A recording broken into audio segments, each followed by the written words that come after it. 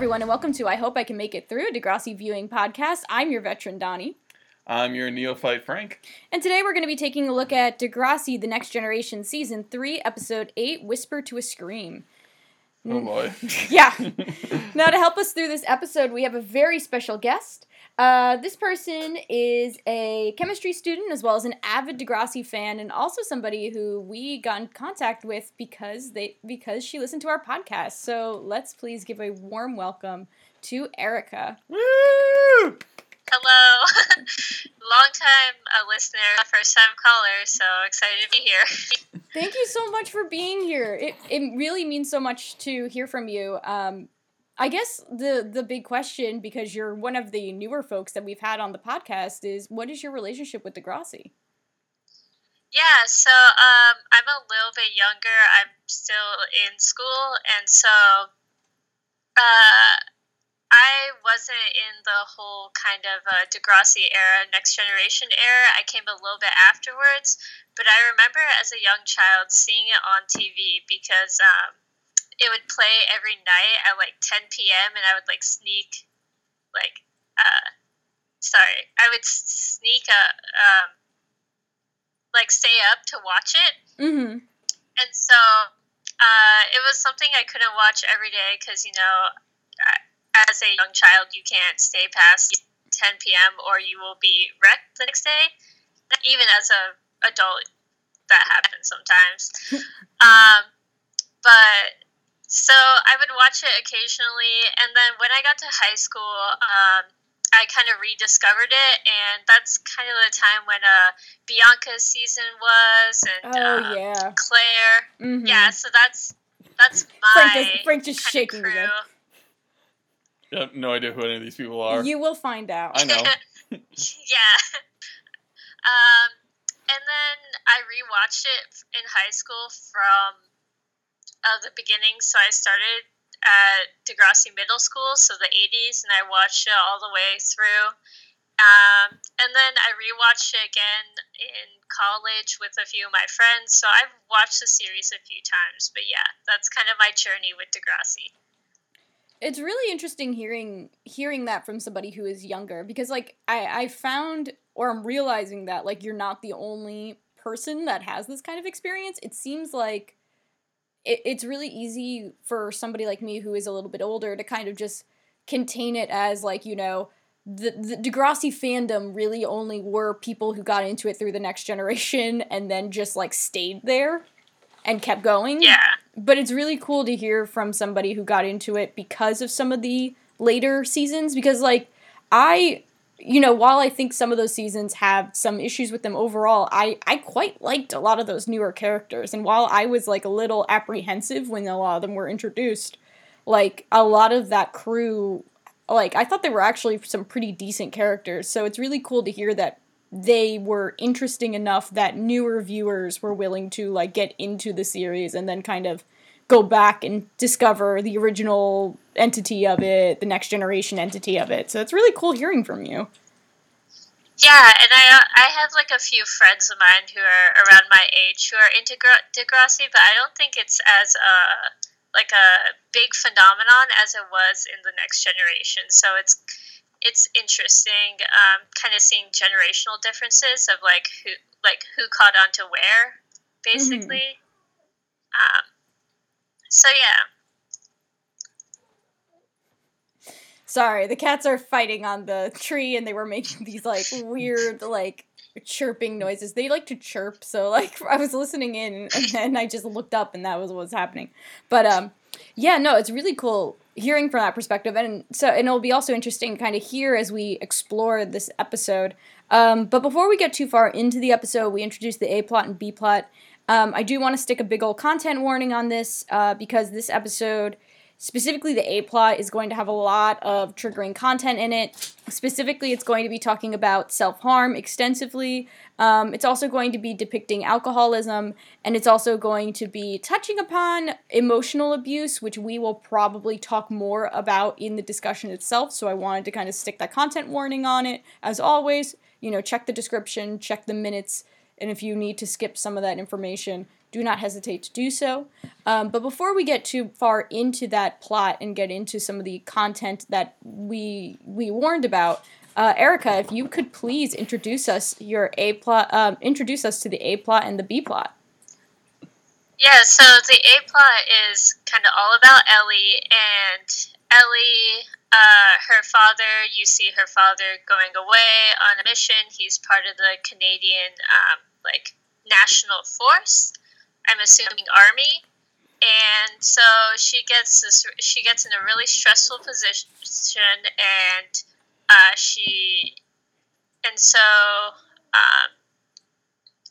she resorts to a coping mechanism of self-harm, basically.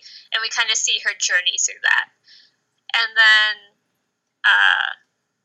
for the B plot, it's all about Terry having a secret admirer, and we kind of go through trying to figure out who the secret admirer is. Yeah, and because we are getting better at planning ahead, we're going to take a look at that B plot first. Yeah. Which, oh my god, it is episode 8. We saw Terry for a hot second the episode before. This is the first time we're actually seeing her, have more than just, one line for a split second an episode prior. Yeah. Yeah, she gets a full-blown plot, basically, which is cool. It's cool, but I also am like, where the hell was she? She was busy playing field hockey with what's her name, Kendra. I guess. That's the only explanation I can come up with. But we do see her. We also see Hazel, who we have seen a little bit this season. I mean, I feel like with Hazel, I can't even complain because I know, and we've already talked about what happens with her, which is just that she is not going to get an A plot basically ever again. So it's anytime I see her, I'm like, oh, hey, Hazel, I'm glad you're being kind of used. And the shame with it is that I actually quite like her in the role that she has in this plot, even if it's not a very substantial one, because she's chatting with Terry, and, she's just they're kind of commiserating about boys, essentially. And as they approach Terry's locker, Hazel is excited and intrigued because there's a rose on it, and as she points out, this is about the 4th rose stuck on there in the past week or so. So Hazel is very curious and deeply romantic, so she finds this intriguing. Yeah, and you see a long-haired young man in the background, and he walks by the camera, and Frank says to himself, "Oh, it's Chase Boy from the Drake music video." Because that's all I know him as, Chase Boy. Yes, that is Chase Boy. You're correct, Frank.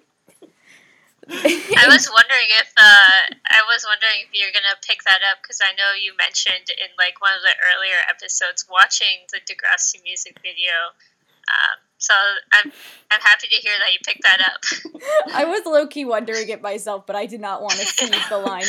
So I'm glad that you acknowledged it yourself, Frank. Yes. He's looking way less greasy than he does in that video. Yeah, it's a very overt kind of scene where it's Hazel's like, oh, how do you not know who this is? Why don't you consult your tarot cards? And then Terry's like, well, I want it to be Chase Boy. And they kind of look at him and walk past him, and he smiles as they're walking past. Yeah, and it's kind of obvious that, the two have a thing for each other. I think at least in that scene with the camera work and everything, they kind of both smile, and they're both kind of shy, so they look away. So it's a very cute moment, but it still has an air of is it or is it not him? He could like her, but he could be the person not putting the rose there. Exactly. I think that putting multiple roses on somebody's locker, that is quite the undertaking. I know myself, and I'm sure other people, I know other people have, done kind of those types of gestures, like, trying to get somebody's attention and putting something in their locker or slipping it in their binder or something like that. But, like, I usually was, like, a one and done type of thing. I would, like, write a note and be like, hey, you're really cool. I'd love to hang out with you. And then if they replied, they replied. If they didn't, then that's how it went.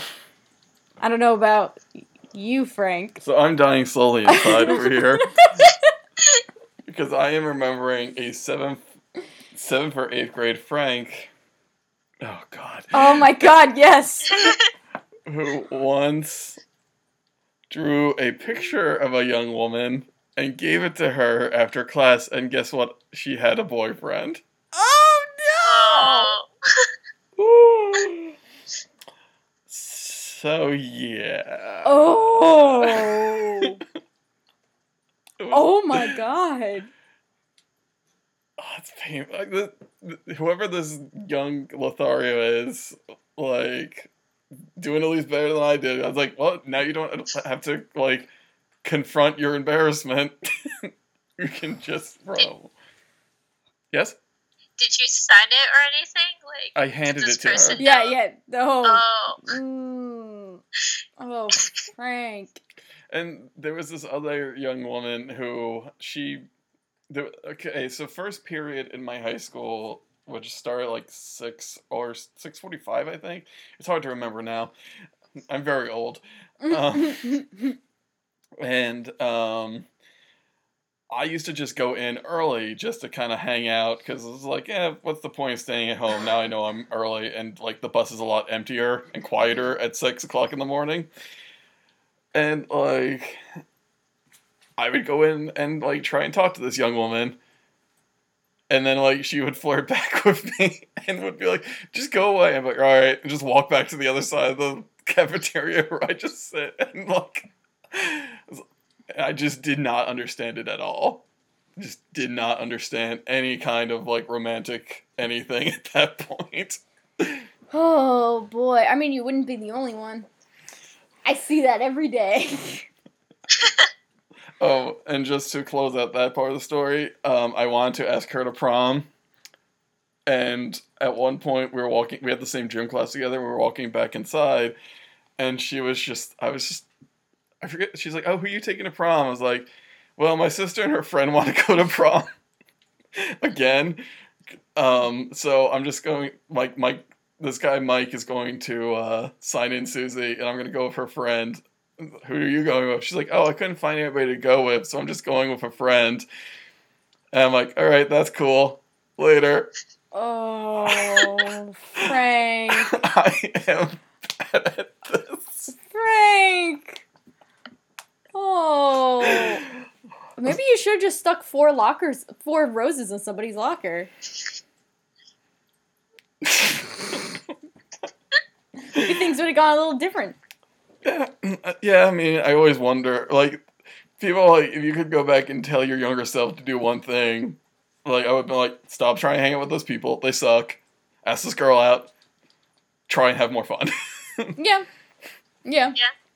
So. Yeah. So, yeah. So I have an embarrassing secret admirer story from middle school too. Oh, please share.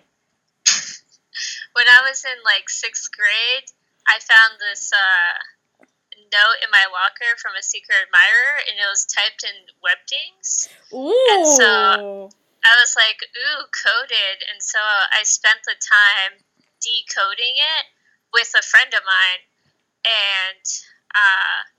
And then it later turned out that the same friend who helped me decode it was actually the person who left me the note because she was playing a prank on me. No! Oh. Yeah. And she made it seem like it was from this person I, had a crush on at that time. So. I'm sorry. That's so sad. Like, I thought it was, like, yes. Oh, no, maybe we should try this one. It's like, yes, hurry up so I can feel my feelings. Yeah, no. That's how I was hoping that story was going to end. That sucks. Kids are not that nice. Yeah. I realized I framed it in a way that could have made it seem like the perfect gay love story, but yeah. no. Alas. It's okay. it happens. I mean, this type of stuff happens. It's not uncommon. And, like, that's the thing about when Degrassi does, like, kind of plots like this. Like, on one hand, it's easy to kind of be like, oh, like, you know, why? Like, it's so whatever. But also, it's, like, it's such a part of being a teenager. And, like, it's something that a lot of the audience can connect to, whether they are adults who had these moments in their lives, or they are kids watching it who are going through it themselves, or know somebody who has, like, a secret admirer type of situation. Like, it's something that everyone has, whether it's good or bad, whether it's, like, a positive secret admirer experience, or a really embarrassing or a upsetting experience. It's like, kids can't tell their feelings, so... I do think that so far Degrassi has been very anti-decorate lockers. Yeah, that's never boded well for them. I mean, this doesn't really count. This is just a rose taped to it. Yeah. So It's a little different. There's no stuffed animals being stuck to the locker like Manny did. So we're doing good. I know the insides of Degrassi lockers are kind of well decorated. You know, you get to see a little bit of their personalities, each character's personalities through the lockers. Yeah, which I do like. I decorated the crap out of the inside of my locker, so I relate. Yeah, my locker was just like a pit stop. Like, I never kept anything in there worthwhile. I had, like, anime screenshots over, like, every surface. It was that, and or, like, pictures of, like, Pete Wentz. Relatable. Yeah, right? Like, that's what it was. I could not stick anything because I would be afraid if I put a sticker on it I would get in trouble. So I just taped them all very carefully. Do kids still wrap their books in paper? Yep. And book socks. Like, you know, like, there's a lot more book socks, but, yeah, they still wrap them in paper. I always made sure to have paper that I could write on, because I would just cover my books in, like, song lyrics. A lot of kids are like that, still. Like, not as much song lyrics, although, a couple days ago, I, like, opened up a kid's, like, science notes, and it was covered in, like, I forget which musical lyrics, but they were covered in musical lyrics. But kids still, like, do that a lot. Like, the kids that like to doodle will actively try to create more services to doodle that they can't get in trouble. Yeah. Which I really appreciate. But yeah, so that's the end of the scene. And then the next time we see this plot kick in, God, is it really that long until it does? Jesus, these B plots are, like, two scenes, I feel like. The next time we see Hazel and Terry chatting, Rick is kind of at a distance as they're leaving the school.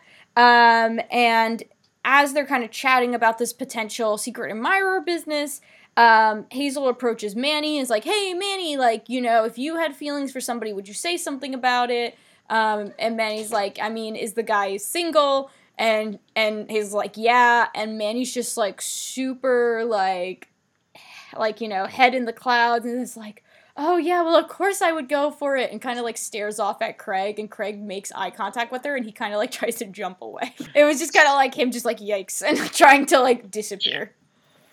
I think we are skipping over the part where Terry's also just, like, knowing my luck, they'll be from the janitor. Yeah, there's also that. A lot of shade being thrown to this janitor, like this episode. I know, right?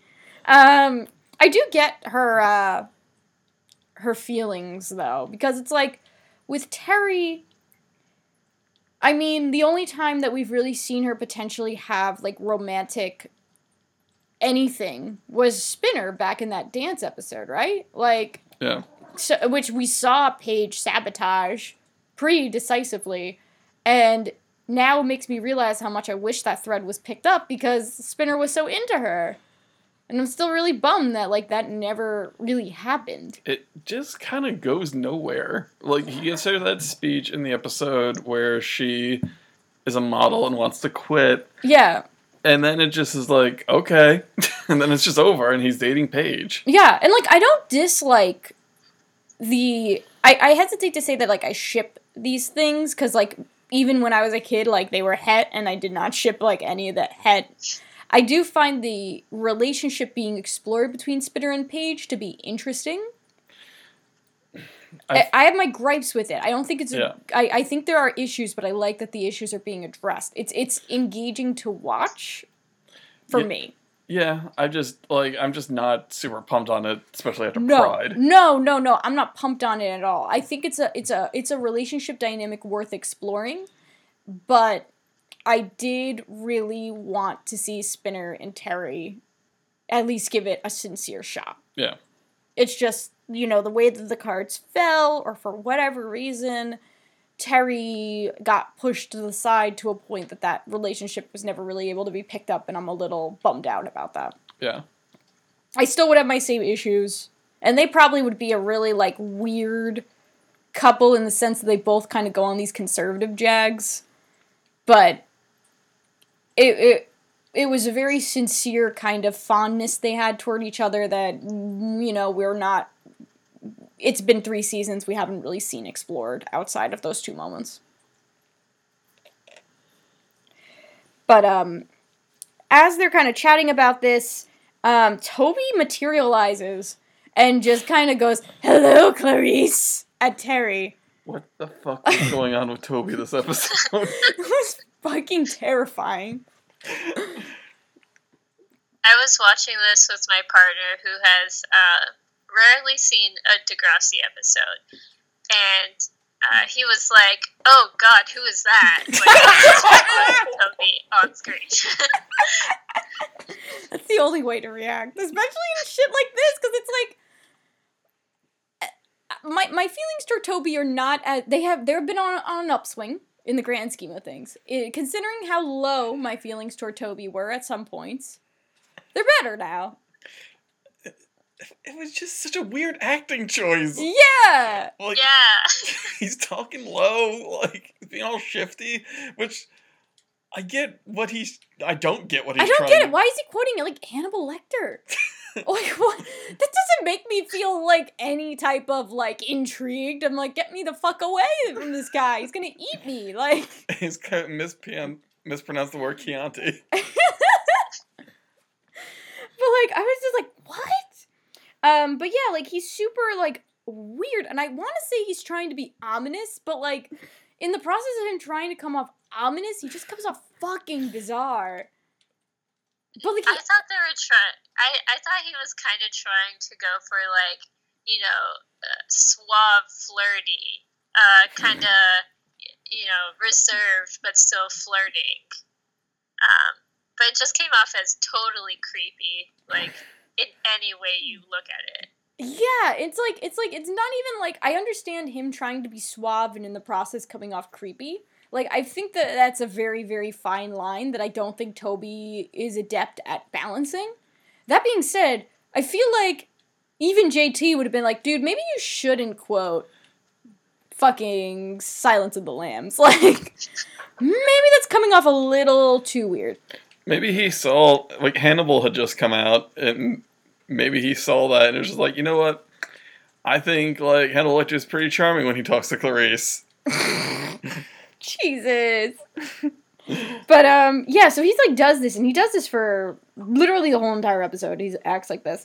And Hazel and Terry both kind of look at each other and cringe at the thought that Toby could potentially be the actual secret admirer.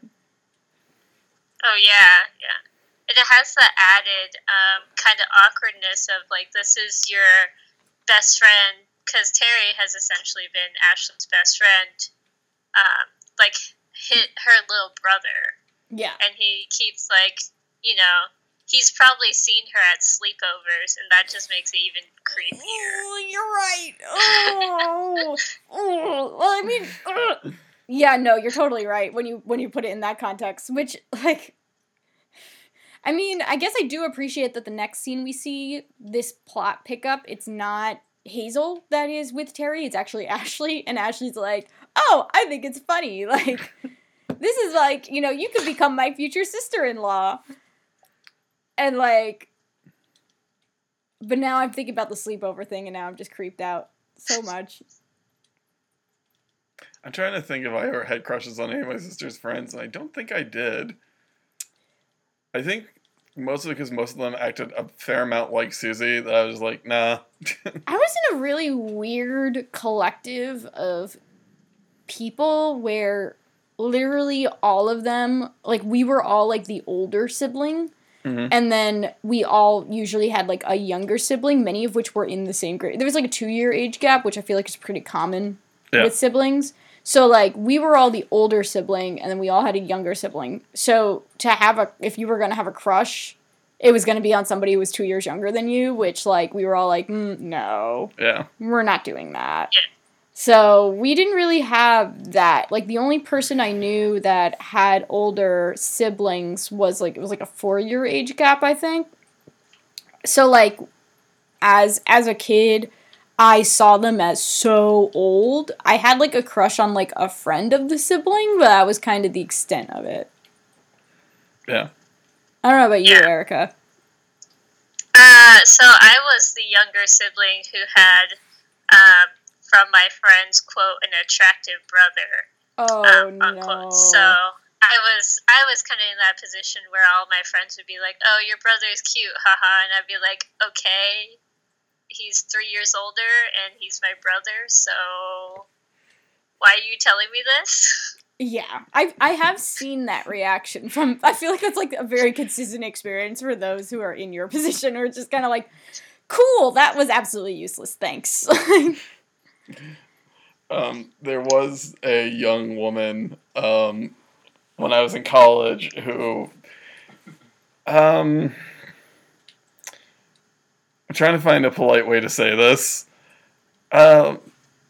She enjoyed partying. Okay. A lot. Okay. And she, at one point, she said, like, your brother's kind of cute. And Susie's like, you best step the fuck off. Yeah. Yeah. So. Yeah.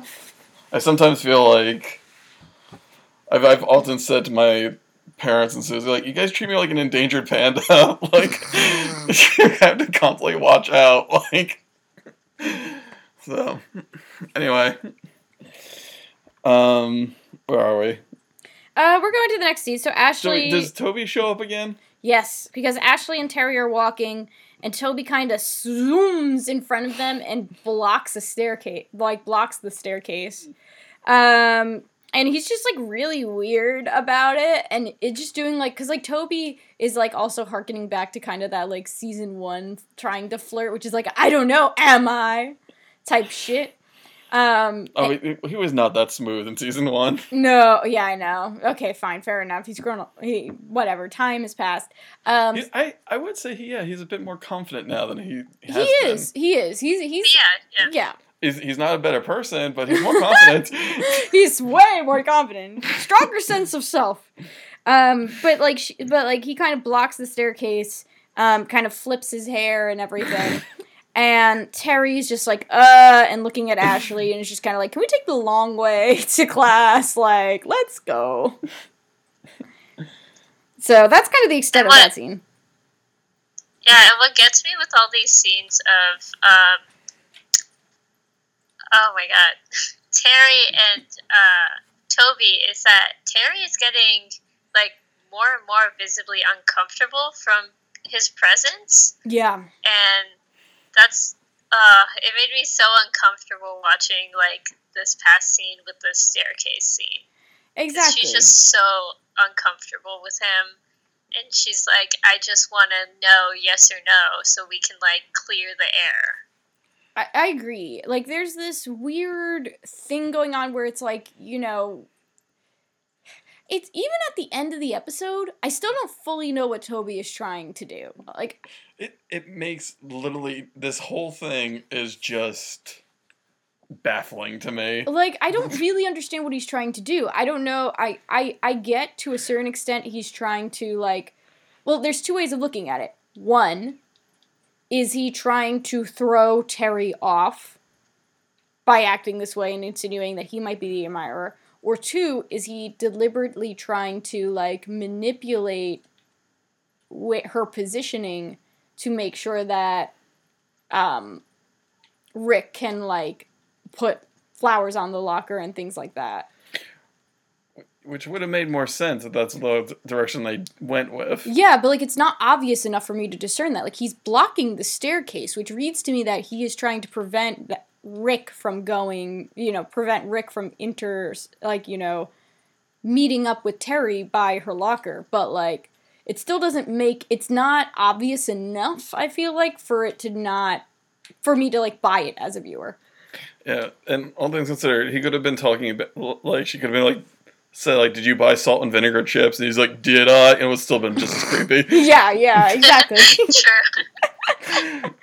It's just, like, a very odd choice. And like I said, like, it's the way that they do it, it makes, as you said, Erica, like, it makes her so uncomfortable that, like, it's really weird to watch him keep going because I don't quite understand the point of why he's going to keep going with it.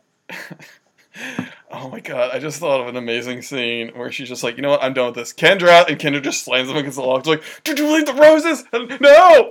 Yeah, right? Like, where is that? I just want more Kendra, which is a weird thing. I didn't think I would feel this way watching it on the podcast, but every single time I'm on an episode, I just think to myself, like, man, I wish Kendra was in this scene.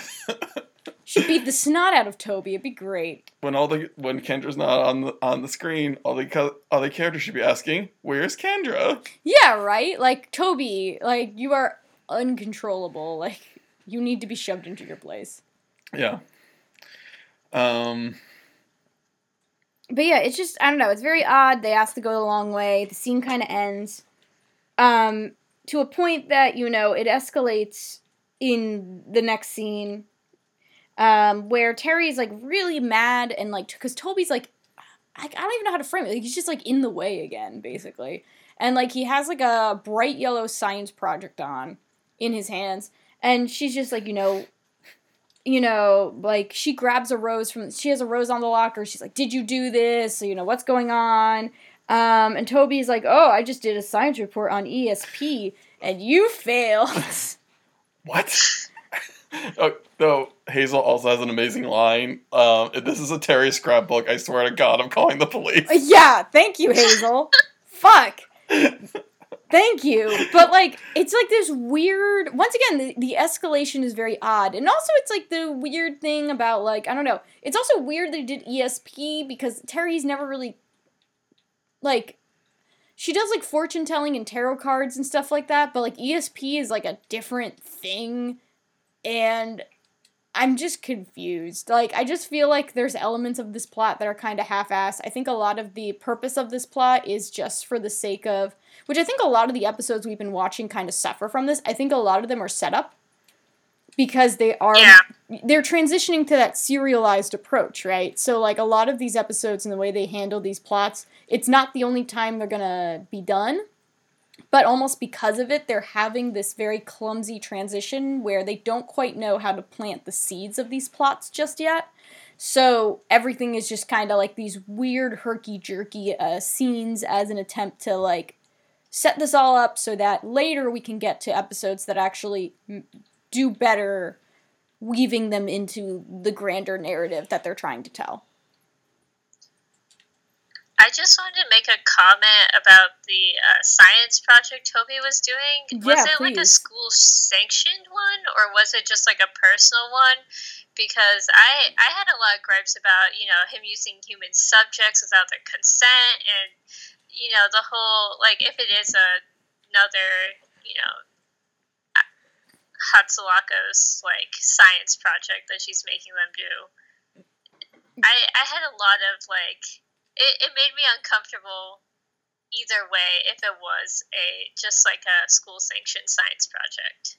I love that you said that because I feel like it embodies why I love when people who are in STEM appear on this podcast because, like, I never think about that. And then, like, we have somebody with, like, your perspective going, like, wait a second. This is a moral dilemma. And I really appreciate it. But you're absolutely right. Like, there is something potentially really kind of... It's really unsettling because it's like, number one, he's quoting a fictional serial killer. Number two, he's now doing, like, science projects without people's consent. Like, can somebody call home and let them know that they're worried about Toby? Because I'm worried about Toby. And also, what's his control group? Does he have, like, a collection of the Espers from Akira helping him? Oh, Like, fuck. It's probably just like JT as his like negative control, being like, I can't read minds at all, so, and he just has like two subjects, which is just Terry and JT. Yep. I mean, all things considered, you know, they play Calvin Ball with science around here pretty loosely. Like, They really do. static electricity, chemistry. Look at this boo-boo science fair.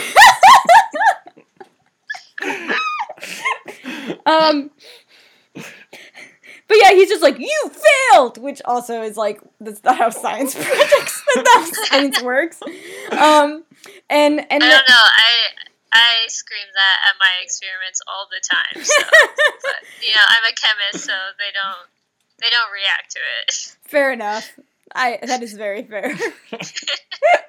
But, I should have yelled that at every one of my chemistry experiments when I was in high school.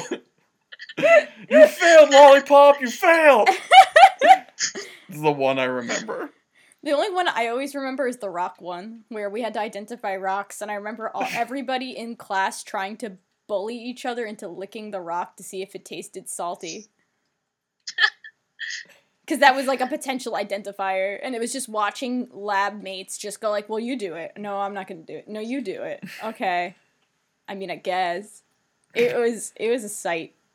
That's all I remember. I remember kind of more things, but that's like the only lab I remember. At least we didn't have to do potions. Potions is a nightmare. For Harry Potter. Yes. Yes, I was like, okay, this is definitely going into this isn't like a concept I don't remember from science, right? And it's like, no, it's definitely not. It's just a Harry Potter reference. Okay. Anyway, the point is of this whole entire scene, at the end of it, Terry is just like, you're not my secret admirer, and Toby's just like, you wish. No, she doesn't. Nobody wishes that. Yeah, right? I wouldn't wish that upon my worst enemy. Well, that's the thing that confuses me about Toby's role in this whole entire plot, is I can't tell what the fuck he's trying to do. Like, I can't tell what he's trying to do because he's so mean during it. Yeah. Like, it's not just, like, a friend trying to, like, you know, help out a friend by, like, providing some sort of cover-up. Like, he's, like, very mean during the whole entire thing and makes Terry uncomfortable, and also is, like, willfully trying to, like, belittle her during it. It's like... It's kind of like... Or what it feels like to me is they're just like, okay, well, we can't have JT be JT anymore. We've rehabilitated JT, so... Yeah, JT's now one of the cool kids, hanging out with Paige and whatnot, so we're just going to have Toby in this plotline act like JT. Yeah. Because this reminds me of Season 2 or Season 1 JT act towards Liberty. Yeah. Which sucks, because I hate that JT. Yeah. Nah. Well, maybe it was kind of like Toby picking up on some of the cues JT kind of dropped, as Toby trying to be an impartial science person. I'm assuming, you know, he's just emulating what he's seen other guys act to people that they're not attracted to. Awful, but probably true. But yeah. I'm in pain because I don't think that's a horrible read. So, we get to the last scene. Just like the only okay scene in this whole fucking plot. Yeah. Rick, we find out it's been Rick all along placing the roses on the lockers. Yep, Terry's at a distance, kind of watching from like one of the corridor window type things. I think we also forgot to mention how weird the opening shot of this B-plot is, where it's just the rose, like the camera's on the rose as it goes towards the locker. Yeah, I love when they do that though. It makes me think of that one shot. I forget what episode it was. I remember Eric, and I think Nikki was in. I think Girls Just Want to Have Fun. I don't remember. The one where it just like did this really weird, like it followed the popcorn bowl for the entirety of the introduction to the episode, basically. It made me think of that. Yeah, it is Girls Just Want to Have Fun. Yeah. Because that's... Spike is bringing it to Emma to then drop the snake bomb. Yes, like, it just makes me think of, like, that camera angle. But Terry sees that it's Rick, and they kind of talk about it, and the exchange is pretty sweet, in the sense that it's, like, Terry being like, you know, I was waiting for you for hours, and him being like, well, it's not easy being a secret admirer, like, you know, you gotta make sure you time it all correctly, and he confesses that he's super shy, she says she's shy, but she finds it sweet, and they kind of walk together now that this secret admirer business has been revealed. This does remind me of, at one point, my buddy and I were talking about, like, oh, what's your favorite superhero revealing his identity to his love interest scene, or just revealing his identity scene? And we're like, oh, how about that one where, like, the hero takes off his mask, and it's like, and the other person says, like, I was hoping it was you. And then we realized that's not a superhero thing. It's from You've Got Mail.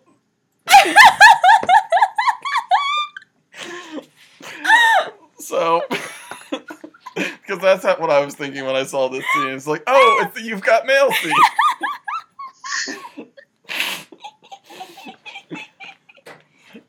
But to be fair, that would make a killer, like, superhero reveal thing. But I was hoping it was you. Yeah, no, I agree. Yeah.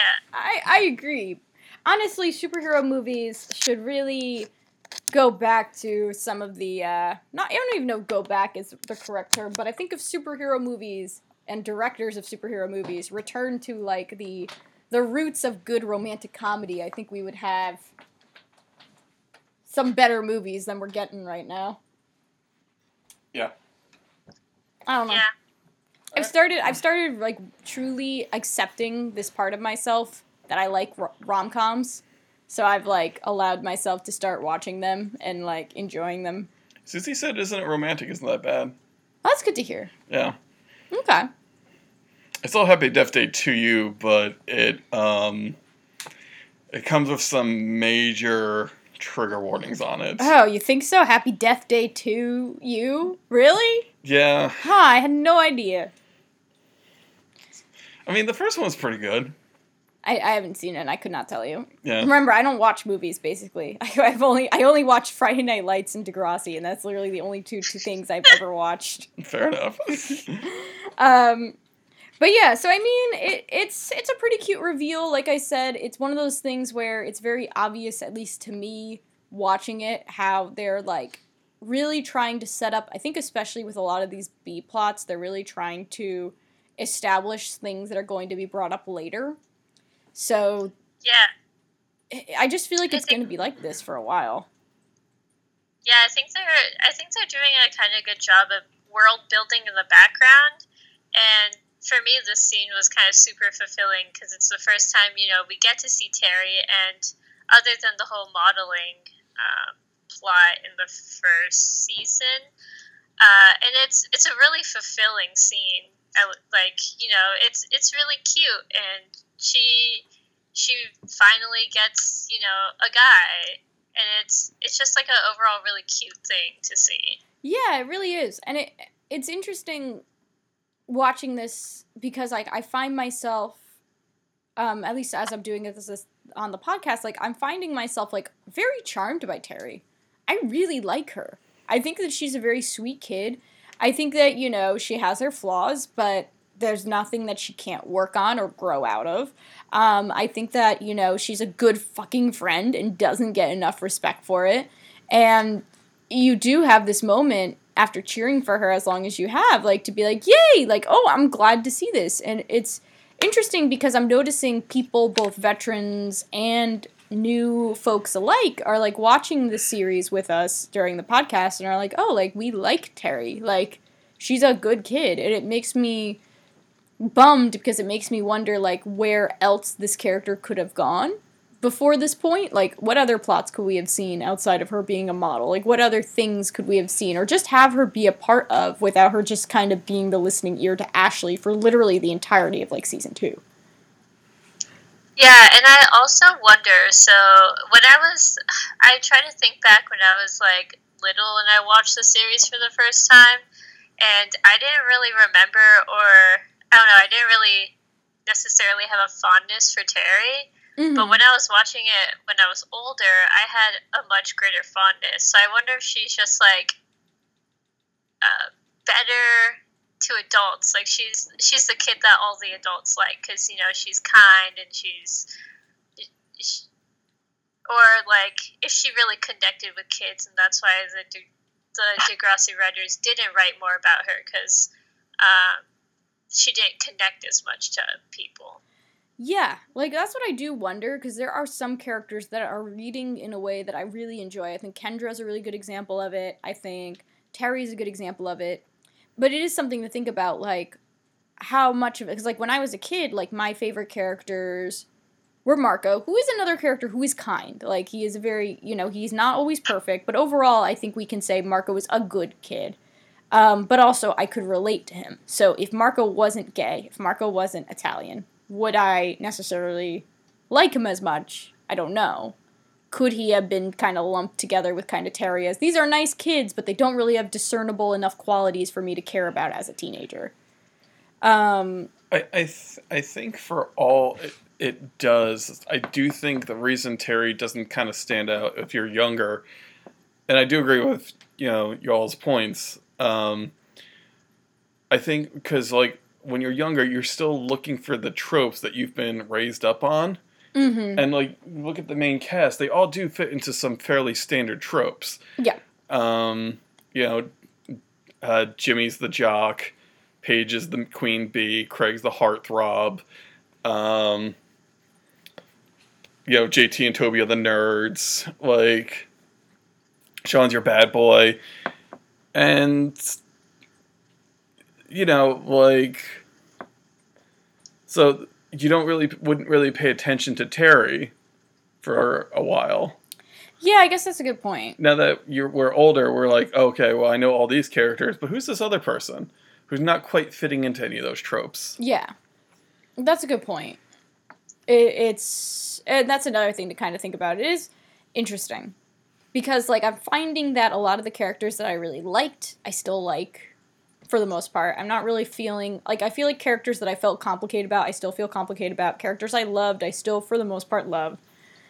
But there are some characters that I'm finding myself, like, the characters I was apathetic about now are on my radar. Yeah. Which is kind of nice, but also kind of depressing, because it's, like, Terry, and I know that this is, like, the most she's gotten in, like, ages. I like how, because, we're anime nerds now. We're just like, ooh, Kendra's our anime sports jock. She was ahead of her time. Yeah. So ahead of her time. I swear to God, she must have a time turner to hit all the sports. But, I don't know. That's kind of all I had thoughts of for the B plot. I don't know if you two have anything else. Got anything else, Erica? Nope. Okay. Okay. Yeah, I'm good. Okay. Let's get to the A plot. So our A plot is where a lot of the content warnings kick in. So general, like, once again, we'll have it minute marked and stuff like that, but be aware. It's kind of heavy from here on out. So this episode opens up with, it seems to be some sort of, and I don't know very much about technical terms with the armed forces. I don't have anybody in my family outside of, like, my grandfather who was, like, in World War II. Yeah, same. Who was really involved in armed forces. Like, nobody past that point, basically. Yeah. So, my terminology is not going to be great. It looks like, it looks like Mr. Nash is being sent on a, deployment up for a tour duty. Yeah? So, I have a little bit to say about this because my dad was in the military. Yes. And I kind of grew up in that life, which is why I was so excited to talk about this episode. And so it looks like he's in a deployment, and they say he's going to Kandahar, which is like during, I want to say early Operation Desert Storm / Gulf War, late Gulf War. But of course, like, I'm not 100% on the history about this, so I could be totally wrong with that. But it's kind of interesting because they say he's a high ranking person, like he's a colonel, but he's kind of going on this like a Bluebird bus, which is like what they generally do to ship off lower ranking people when they go on deployment. So that's kind of interesting. But they're doing their whole like goodbyes, and it's I assume they're on base or near where the deploying station is. I'm not 100% on the Canadian military. All I know is my observations of the American military. So they're saying goodbye, and it kind of pans to Ellie's mom. While her and her dad are saying goodbye, and Ellie looks concerned at the mom, and she's just talking to other military wives, and her dad says, she's under control. Yes. Which was a very interesting, thing to say. Yeah, like a red flag went up as soon as I heard that. It's like, oh, shit, okay, huh.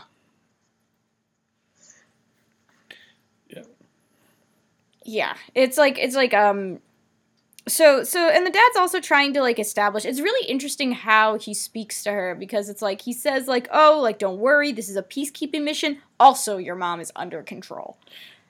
Yeah. I'm sorry to interrupt, but I did just look up the war in Afghanistan in the Canadian Encyclopedia. 2001 to 2014. It was Canada's longest war and its first significant combat engagement since the Korean War. Oh, wow. So I think he might be part of a NATO peacekeeping group. Yeah, because he said he was for peacekeeping, so yeah. That would make the most sense, probably. This is where I revealed, though I've studied history, my military history is very bad. So do not use me as a consultant. Yeah, that's why I'm Canada's main contribution to the war effort was the maintenance in Afghanistan of an army battle group of approximately 2,000 infantry soldiers. Looks like, they were mainly stationed in Kabul and Kandahar. Okay, so that tracks. Canada also took responsibility for provincial reconstruction team in Kandahar, a unit tasked with winning the hearts and minds of Afghan citizens in the area and supporting local government leaders. All right. Oh, wow. In Kandahar, Canadian forces engaged in open combat against Taliban guerrilla fighters. Oof. Yeah. Huh. So. Okay. Well, it sounds like that as element tracks. I think that's a really interesting point that you made, Erica, concerning the bus and things like that. I don't know how much of that is just Canadian approach and how much of it is just kind of just detail work that just wasn't quite factored in, or also just kind of going for that broad strokes image of all these families having to say goodbye and these army wives kind of collecting together. Regardless, Ellie's mom approaches, and her mom and her dad kind of share a kind of awkward, kind of stilted kiss. Yeah. Oh, that kiss. Ellie was so close to their faces. It was so uncomfortable. It really was, and I was like, ooh, that's not good. That's not a happy relationship, is it? Ooh. Yeah. No. Yeah. And Ellie smiles. Her dad says, you need to keep that smile. I want you to keep that smile. Before he kind of boards the bus, Ellie checks in on her mom. Is are you okay? And her mom just kind of snaps, "Don't make a scene, Eleanor. Just shut up, smile, and wave."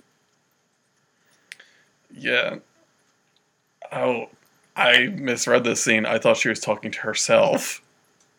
She could be. Yeah, because I didn't know if Ellie's whole name is Eleanor. I mean, I think this is it's a line. I think I kind of err on the side of I read it as this kind of almost antagonistic line toward Ellie herself.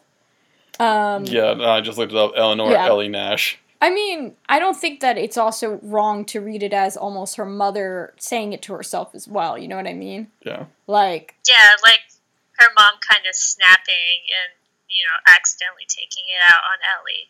yeah. But I definitely read the scene more kind of like you, Donnie, where it was harsh on Ellie to be harsh on Ellie. Yeah. Is how I read it. Yeah, it's very, you can tell that it's interesting because the scene is ultimately pretty brief, but I think it does a pretty good job of establishing the tension that is that family. I think it establishes the tension between the parents, but I also think it does a good job at establishing the very distinct tension that exists between Ellie and her mother. And how we may not fully know all the information yet. We don't know what her mom is keeping under control. Maybe it's her temper, maybe it's addiction, maybe it's mental illness. Like, we don't quite know, but we do know that they have some sort of issue going on. Yeah, and I also think the scene does a good job of establishing how, their family dynamic is constantly changing with him being in the military. So, when he's here, it's kind of peaceful. We see them three as a group being dysfunctional but peaceful. Yeah. But then once he leaves, it's a whole different family dynamic. Exactly. It's Dahlia is stuck. Okay, she righted herself. She fell into a crevice, and I got a little worried because I was like, she's not very graceful yet because she is a kitten, and I think she figured it out. But I think that to continue the train of thought, Erica, I think that you're absolutely right. It kind of shows how that there is this very and this is something that I'm not very familiar with. I did not have family that went into the military, but I do know that people that I know whose parents have done it or have gone through it, or students I know who have gone through it, even if it's not as chaotic as what Ellie is talking about, there is a distinct difference between when your parent is deployed and when your parent is back, and how it kind of it causes a cycle of sorts that it's going to be an upswing when the person is back because they're back, and it's going to cause some sort of calm of some assortment. But here we're seeing a really potentially dark way that cycle, as it continues, can really hurt the family. Yeah, and I can also say that with my experience seeing others as well, I've seen families where there does become kind of a deployment lull, where after the person in the military does go on deployment, there is kind of this emptiness that takes over the house, where the family has to get used to the shifted dynamic, and even when they come back, it can still be interesting because you do have to go through that period of adjustment of your family readjusting to this new way of life. So, but it seems like they've all done this before from this scene. Yeah. They seem like, oh, this is just another one. We've been through this before. Yeah. So, it's true. Ellie isn't Ellie's sad. She looks she doesn't look happy, but she's not in tears. She's not sobbing. She's not having a breakdown or anything like that. And I thought it was interesting because in the long shot, you see another teenager kind of doing a similar thing, kind of sitting on the ground and kind of just, his head is against his knees type deal. And I thought that was a very interesting little touch to see, how, you have these little kids and they're hugging their parents and they're holding up signs and all of this stuff. But then you also see some of the older kids who are more used to this trend, have gone through this before, and are just, they're bummed out, but ultimately they're not going to respond as viscerally as a kid who has only started going through this cycle. Yeah. But, yeah. I don't know, it just reminds me of, when I was in college, there was this young woman who was dating a young man who was he was also deployed in Afghanistan, and the only time they could openly communicate with each other was like our time, 10 p.m. on a Friday Oh, for shit. about an hour. Yeah. Yeah. And they made it work, though. And when she got out of college, she went to med school, in the military. Mm-hmm. And they got married, and now they have two, like, very lovely children. I'm just super... it's also, like, the fact they made it work through all that, I'm just like, man, good for them. Like, and their first deployment was for 3 years in Hawaii. Okay. So, all right. But yeah, she is also, like, somebody I admire pretty greatly as well. Mm-hmm. Because she's also spoken out recently about, like, women... like, in emergency situations, like, somebody get a doctor, and, like, I'm a doctor. It's like, you're a woman. We don't believe you. So, Yeah. Oh. Yeah. It's like, okay, die then. But, so the next time we see... So, we have the credits roll. The next scene that we have, Ashley is checking in about Ellie. And it's specifically about her dad. And I do like this. I feel like it's very consistent with Ashley to kind of stick her nose in people's business because that's just how Ashley is. And I also appreciate this because I think, Ashley and Ellie have only really been friends for one school year. Ashley's probably not used to this at this point. So, of course, she's going to be, like, worried about Ellie and how she's doing with her dad being gone. And, of course, Ellie is going to look at it as just kind of like, it happens. Like, he goes, he comes back. Yeah. I've kind of experienced that where, I have friends who I'm like, oh yeah, my dad's leaving, and everyone's kind of like concerned. They're like, oh, are you okay? Like, is it going to be okay? And I'm like, oh yeah, he does this all the time. Like, and so, at her age, you kind of get used to it. Depending, of course, on the situation and how, like, much her dad works, but so I can understand her kind of brushing Ashley off. Like, this is probably Ashley's first time dealing with someone whose dad leaves for months at a time, years at a time even, and she's just kind of like, oh, another day, like, just my reality.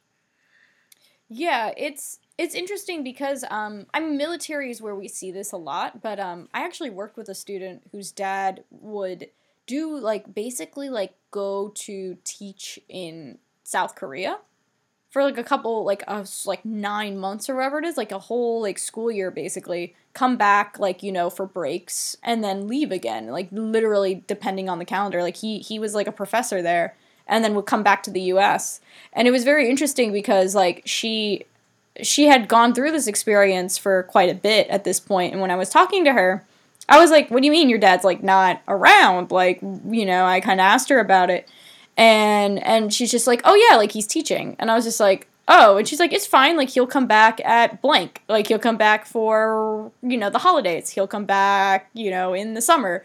And it's interesting how, I think that kids are incredibly resilient in many ways. And I think that, they, like, kids deal with so much, and it's easy to kind of forget, especially if you come from a family that doesn't have to deal with that.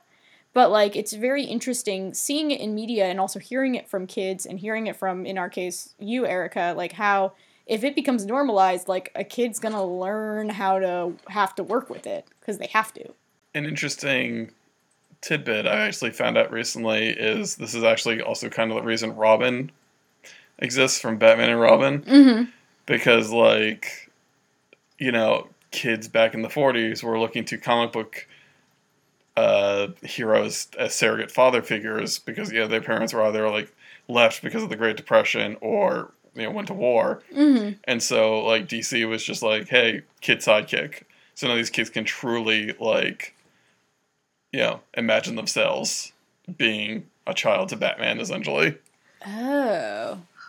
Interesting. And then, like, there just kept being more teen sidekicks coming out of the woodwork. Interesting. So. Huh. So Makes sense. But yeah, Ashley's like really worried. Ellie is just like, whatever. I got to focus on interviewing for my co-op, which is going to be at Caitlin's TV show. So because I don't know if you two know this, I know this because I've worked with Canadian youth. Co-ops are very common in Canadian education. Like all my kids did it. And it, it's just kind of, it's working in a field that you have interest in, that the school is able to get a hold of. And it's a pretty cool thing, honestly. Like, a lot of the kids that I talked to spoke very highly of their experience having a co-op, which I really liked. Because, like, American schools, unless they're, like, very specific American schools, don't really have them. I taught a class kind of like a co-op, which was really fun. But it's not something that we see often enough in American education, in my opinion. Yeah. Oh yeah. At my school, at my high school, we had like a kind of co-op situation, but it was mostly like for people who wanted to be educators, and you could get credits for shadowing teachers. Okay. So I did that. I worked with first graders. It was fun. That's cool. I taught a program. There's like a national program called WISE. I forget what it stands for right now. But it encourages kids to kind of do basically like, it ended up being like 13 weeks in our school, program based on something that they were interested in or they had a passion for or something. So we had kids who did like kind of like an education shadowing type deal. We had kids doing like learning a craft. Like we had kids do blacksmith. Like blacksmithery, and it was like really good. Like they learned a whole lot. That's so cool. Yeah, like there's apparently a place. It's like not terribly far away from us, Frank. It's about like an hour out, and like the kid drove out there like every Saturday and like learned how to be a blacksmith, and like the guy has like a protege who's like freaking like 15-year-old who just like really is good at it. It's fascinating. I had so much fun teaching that class. Hey kids, we're gonna make some goddamn swords! Yeah, no, he learned how to... I had one of the funniest moments of my life. So the big thing that we had was they had to do a presentation about, like, their experience and, like, what they learned, and it was open to the public, and it was at the school. And he made a knife, and he was like, I want to show the knife, but I don't know how to do it. Like, how can I do it? And the principal was like, okay, Donnie, you have to handle the knife pretty much at all times unless he is presenting. And I'm like, okay, cool. And he's like, I need you to go downstairs like about like half hour before his presentation. I need you to bring the knife up to the library, like on the second floor where he is presenting. And I'm like, cool. So there's this one moment where I'm walking down the halls holding a knife.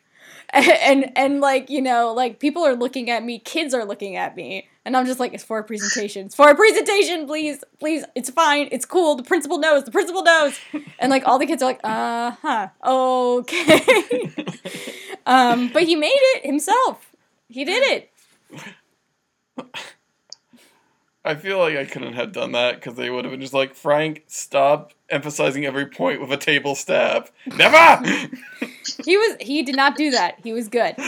He understood that he could not get away with that. No, I meant if I was told to handle the knife. Yeah, I know. Oh, yeah. No, I was good. I was way too nervous because in my head I was like, this is like, what would happen to me. Somebody would think I was sincerely holding this as a weapon and it'd be a big to-do. But, I mean, he made it. He did a great presentation. But, anyway, co-ops are very common in Canadian education. It's really cool. I really like them as a concept. I try not to give too many hot takes of education on this show, but I think we can agree that co-ops are not a bad idea for kids to experience, as long as they are decent co-op opportunities. Yeah. Because it's just like that. Yes? Oh, you can go. No, mine wasn't important. I was gonna say, and this one with Caitlin Ryan seems like super cool, it seems doable for a kid to do. She works 1 day a week, Yeah. Which they mention, or like the person who gets a job works 1 day a week, and it's with Caitlin Ryan, who is a known Degrassi person. So it's just another way to get Caitlin in.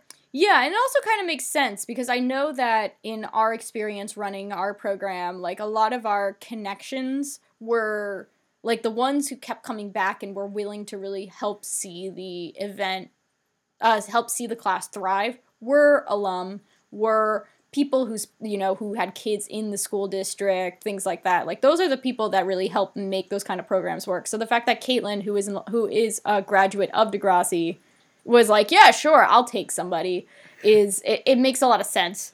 But yeah, so Ellie... Oh my god, I just want there to be a co-op of somebody at the car lot. Oh my god! Okay, so, Spinner, get under this car for me. We're going to turn back the speedometer a little bit. Fuck! No, you know who needs to work at the car lot? Sean. Sean just freaking learning. He's like, Sean, you know a lot about cars, but like, do you know how to sell them? And Sean just like, ugh. So, is this good for family? Oh no. Do I look like somebody who has a family? Oh, that's dark, but I feel it.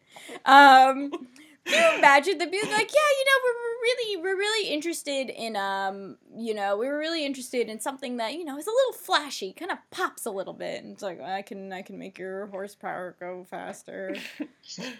Give me the parts. I can paint it red. Like, he's just like, I don't know. But, Man. So, no, I'm just gonna rant about how it's bullshit that, like, red paint ups your insurance rating. There's a lot of weird things about car insurance. I had a 96 Volvo, and they were like, we're gonna up this, like, an extra $100 because the car's red. It's like, do you know how slow this thing is? Yeah, right? Oh. It gets to 60 in maybe seconds. But, regardless, Ellie is kind of fretting about this interview a little bit, and mostly because it appears that there are two people. It is down to her and Paige. And she is kind of ready to accept that it's very possible that Paige is going to get it because of how drastically different they are as people. And Ashley is just like, well, Ellie, like, you got to get it because you care about social issues. Meanwhile, like, Paige just cares about social life. Yeah. And, like, is this the point where, they come in, like, they're sitting in class? It goes to the next scene, that's where Ellie comes in and, like, asks Marco about the homework. Yeah. And as she's asking, Paige kind of storms in. She's in an interview outfit, so she's in, like, a pencil skirt and a blazer. It kind of doesn't quite fit her, she usually, like her clothes usually would. I feel like this is borrowed from her mom. Oh, 100%. 100%. And she's just kind of, like, talking about how stressed out she is and how she had to talk to her mom and is, like, talking to her mom about preparing for the interview. And, like, she's doing this toward Ellie, and it's pretty obvious from the jump to me, I don't know if that's obvious to you two, that this is clearly a power play. Oh, no, definitely. Okay, good. I was just making sure. Because, like, I was like, oh, this is obviously a power play, but I'm also just used to Paige's shenanigans every week. I know when she's not sincere. There is definitely a point where we switched from, like, I was just like, Paige, I'm really not liking you in this moment, to, like, okay, Paige, you're back. I think the thing about this episode is, I think it, and we can talk more about this later, because, Paige's intentions change when the episode ends. But I think they were really angling for it to have that kind of old school, like, prep versus punk type dynamic play out. Yeah.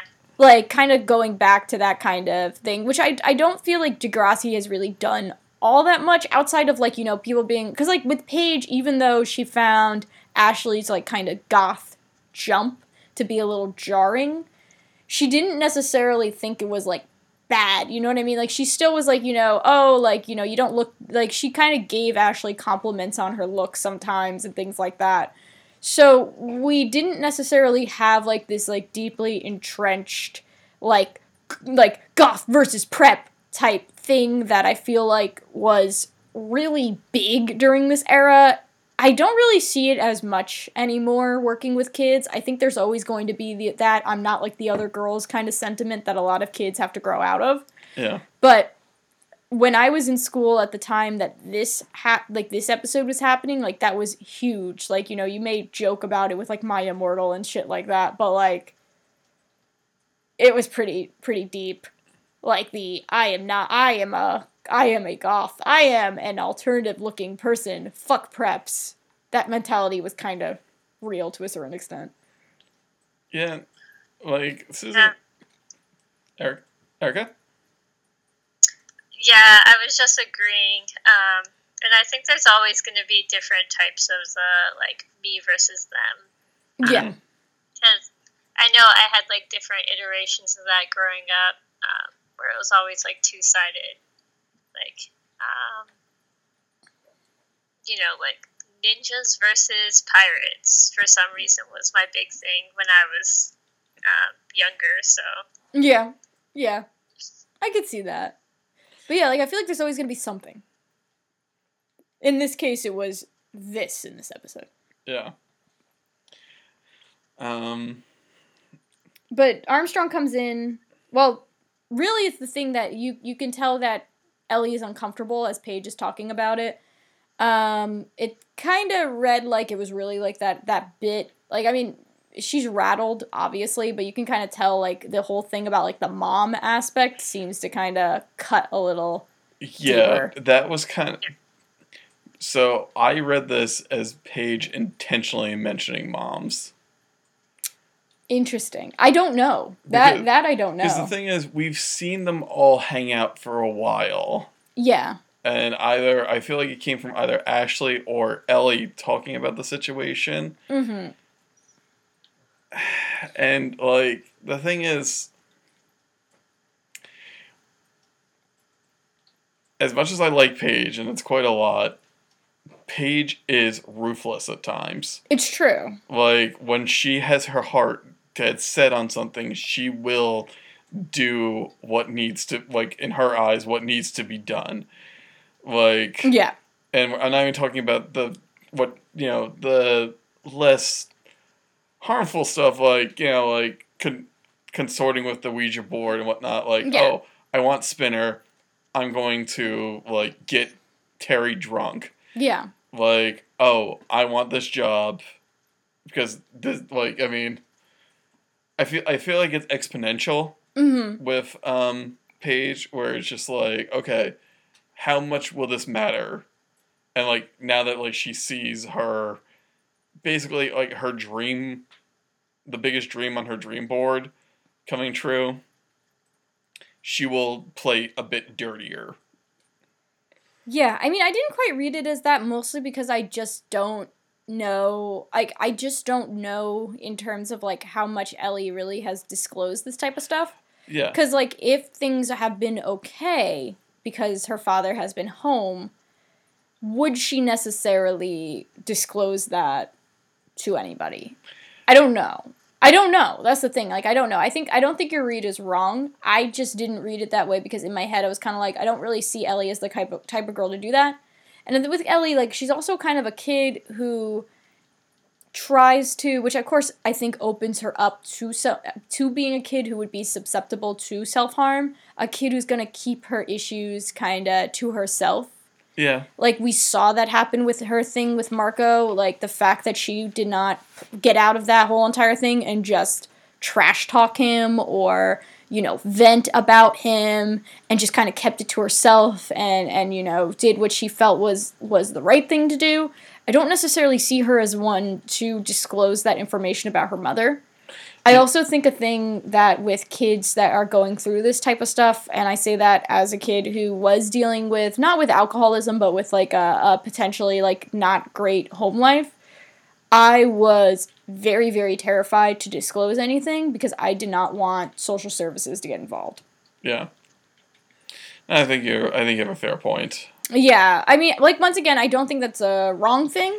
And I think that also, so I think it could go either way. I think you could read it as Paige being aggressive and trying to hit it where it hurts, or just Paige bringing up this because this is how Paige operates. She is kind of careless with this type of stuff. And that being what actually really rattles Ellie. Yeah. Yeah. I was gonna say, I think it does. I think it was just Paige trying to be like, oh, like, my mom helped me, and, like, trying to rattle Ellie that way by just being like, oh, I got extra help. Yeah. And instead, it acts like it rattled her in a completely different way. Yeah, I agree. Like, it's like one of those things, like, once again, I think it's totally power playing. It's just the way that she power plays ends up being more effective than Paige ever intended. So Armstrong comes in, he says that they have a pop quiz, and Paige kind of continues her power play, passing the quiz off to Ellie. She says something, but I kept missing it. I, like, tried listening to it 3 times, and I kept missing it. Break a leg, hon. That's what she said. Okay, that's what I thought she said, but I wasn't positive. But yeah, she's just kind of, whatever. Then we get to the next scene. Ellie's holding the quiz, and she got a 48%. How the fuck did Armstrong grade that quickly? What was interesting was, Armstrong asked Paige to pass it out, and she just, like, passes it behind her. Right? Like, fuck you, Armstrong. I'm not listening to you. Like, okay. But it's true. She doesn't really help with that situation. Yeah, so Ellie gets like a 48%. Marco is coming in, and Marco, my sweet Gaby, my Gaby boy, he's like freaking out because he says he didn't do very well on the quiz because he got a B+. Oh no, his average. Will somebody think of his average? When people spoke like that when I was in high school, they got the dirtiest looks from me. My problem was like, that was me, but only in math, and, like, my problem was, I was like you, Frank, but only in, like, math and science. If it was, like, social studies or English, the classes that I did really well in, I would be livid. But, like, if it was math and science, and, like, my friends were saying that to me, I'd be like, shut up. I'm lucky if I got, like, a C-. Like, fuck you, buddy. As somebody who had to take... Yes? Oh, I was gonna say, I was definitely the person who was complaining about my, like, B+. I even had my TA in college make fun of me once, because I was like, oh, I only got, like, my professor used to give off stars based off of, like, the bracket you were in, so you got, like, a silver if you got above a 70, or above an 80, and you got a gold if you got above a 90, and I was, like, complaining. I was like, oh, I got a silver star, and he was like, what'd you get? An 89, and I was like, an 89.5. Oh, they didn't round up? What a dick. No, it was in organic chemistry too, which, like, oh, wow. Wow. Not to, like, brag. But... No. Brag away. That, I have seen many a person crumble over Orgo, so, like, please. Orgo was my excuse to get out of everything. Like, in my years of college, I'd be like, oh, I gotta go study Orgo. And they're like, aren't you a history major? Whatever, I gotta go study. Wow. Because it was a perfect excuse, because nobody ever doubted you had to go study Orgo. Yeah. And then somebody was just like, hey, you want to go study Orgo? And it just became such a reflex, like, nah, I gotta go study Orgo. Shit. But yeah, kudos to you. Like, yeah. I'm always impressed when somebody can do something that I'm like, yeah, no, I'm just going to burn out and fail immediately. Oh, I watched people do that. I watched people, like, not, like, have to change their degree because they couldn't crack it. Yeah. So, like, good for you. It's like, it's like teachers. I'm very, like, envious of not envious, but very, like, awestruck by teachers or scientists or mechanics. Because I'm just like, you can make the car go well. Yeah, mechanics are very impressive, to be honestly. I'm always in awe of mechanics. The best I can do is play Car Simulator 2015 on my on my laptop. Oh my gosh. Which is vaguely, for some reason, very soothing. I don't know why. I get it. But so Marco is venting about that, and Ellie is about to be like, she's just scary, like, whatever. And Marco is very shocked that she's so calm, and she's about to admit that she didn't do so great. And, like, as soon as she's about to try and get those words out, Marco is utterly distracted because Dylan is, like, across the cafeteria taking off his sweatshirt. And, like, a fucking little Gaby, he runs over to talk to Dylan. I love this so much. I love how he just, like, took his whole tray. He was like, I need an excuse. Like... I feel bad for Ellie. I do. I do. Because, like, I've been on both ends of this thing. Like, you know what I mean? I've been the friend who's had to watch somebody go through a crush and be infuriated, and I've been the person having a crush. That being said, I do appreciate, especially at this point, especially after Pride, which was so hard to watch, it does kind of go back to it. It's nice to see that kind of gay joy. That... Yeah. I've realized, I feel like I didn't really appreciate it at the time when I was a kid, but I think a lot of it just had to do with, like, I didn't live very much yet as a gay person. I didn't live very much yet as a person in general, that I didn't quite realize how much as an adult I would appreciate these scenes. But, like, it's nice to just see him be, like, a weirdo kid who has a big old crush, and, you know, he just wants to be near his crush, and... It's nice, because I think that, especially in that era, and I think media still kind of struggles with this, it's really hard to have your LGBTQ characters, like, operate in a way that is within, like, with each other. It kind of feels like they're very isolated, especially in this time period, where you can have, like, one character be gay. But, like, that doesn't mean very much. Now we actually see, like, two characters genuinely into each other, which is nice. Yeah. I also feel like in a lot of current media, it's more about, like, big moments. Yeah. Like, it's not like these little moments of, like, the day-to-day thing. Like, I feel like if Degrassi was made today, like, there would have been Pride, and the next episode would have been this whole big thing of, like, Marco asking Dylan out. Like, because, like, and you're just jumping straight from one to the other. Yeah. Like, it's literally happening within, like, 3 or 4 days. And, like, Degrassi's like, no, we get it. Like, you might be starting to come to terms with who you are, but you're still, like, how old these kids are? Like, 13? No, they're like 15 now. 15. Paige just turned 16. Okay, so, like, Marco's still 15, so he still needs to, like... dance around the idea of asking out Dylan for, like, a while. Exactly. Like, I agree. I think that there is something very...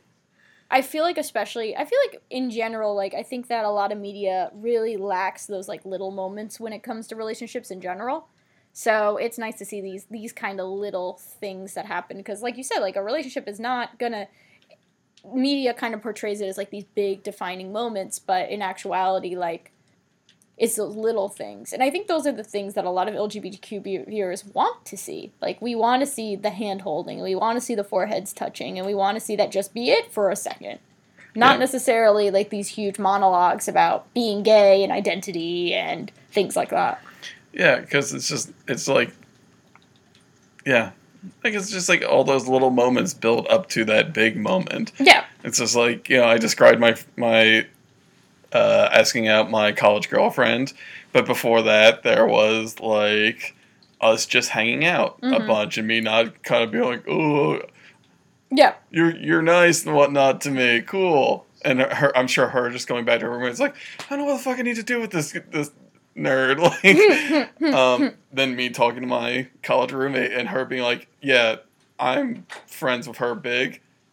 She told me her little has a giant crush on you. So. Nice. Yeah, like, I like those little moments. But, regardless, Marco zooms. And Paige takes his seat, and Ashley also joins. And Paige is just kind of like, oh, it must suck watching your ex flirt with my brother. And, like, you know, just really laying on this power play type thing that she's trying to do. And as they're kind of sitting there, Sauvé is here, which is the first time we've really seen her in a while, it was nice to see her again. She appears... Wait, yes. Before that, I just want to mention Paige says, like, a really great line, which was something like, huh, sucks to be straight. And then just goes on about, like, about how, like, you know, and then she goes on about how it sucks that, like, her ex-boyfriend's into her brother now, but...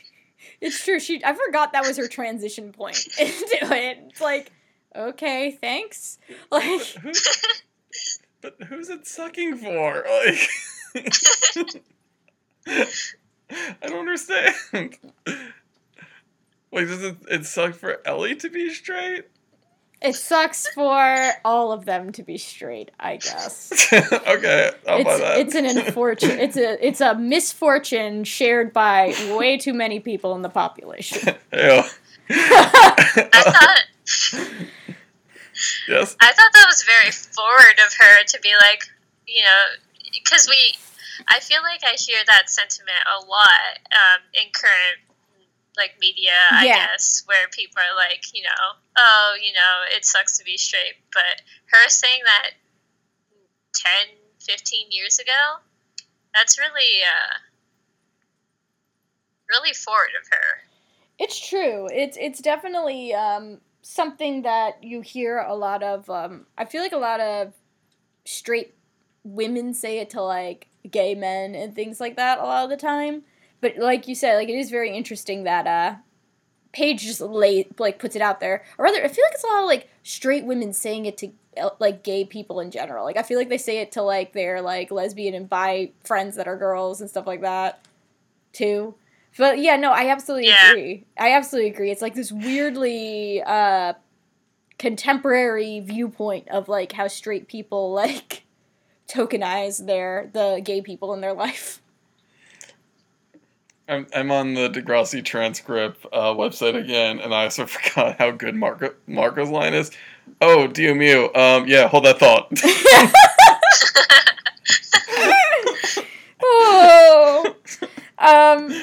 But so they have this exchange. Sauvé appears. She has these kind of, like, applications for their co-op. She compliments Ashley because it sounds like her co-op is at a record company. I don't know how the hell she secured that one, but good for her. And Paige, like, to go through the application, puts on these reading glasses, which are, like, these black cat-eyed ones with, like, little, like, rhinestones on the side. Ashley's like, when did you start wearing glasses? I fucking love this, because it's just such a kid thing to do. It's like, oh, I'll be serious, taken seriously if I'm wearing glasses. I'm also going to get the most ridiculous pair of fucking glasses I could find. I know. It's so fucking silly. It's like, it's very, like, season 1 Paige.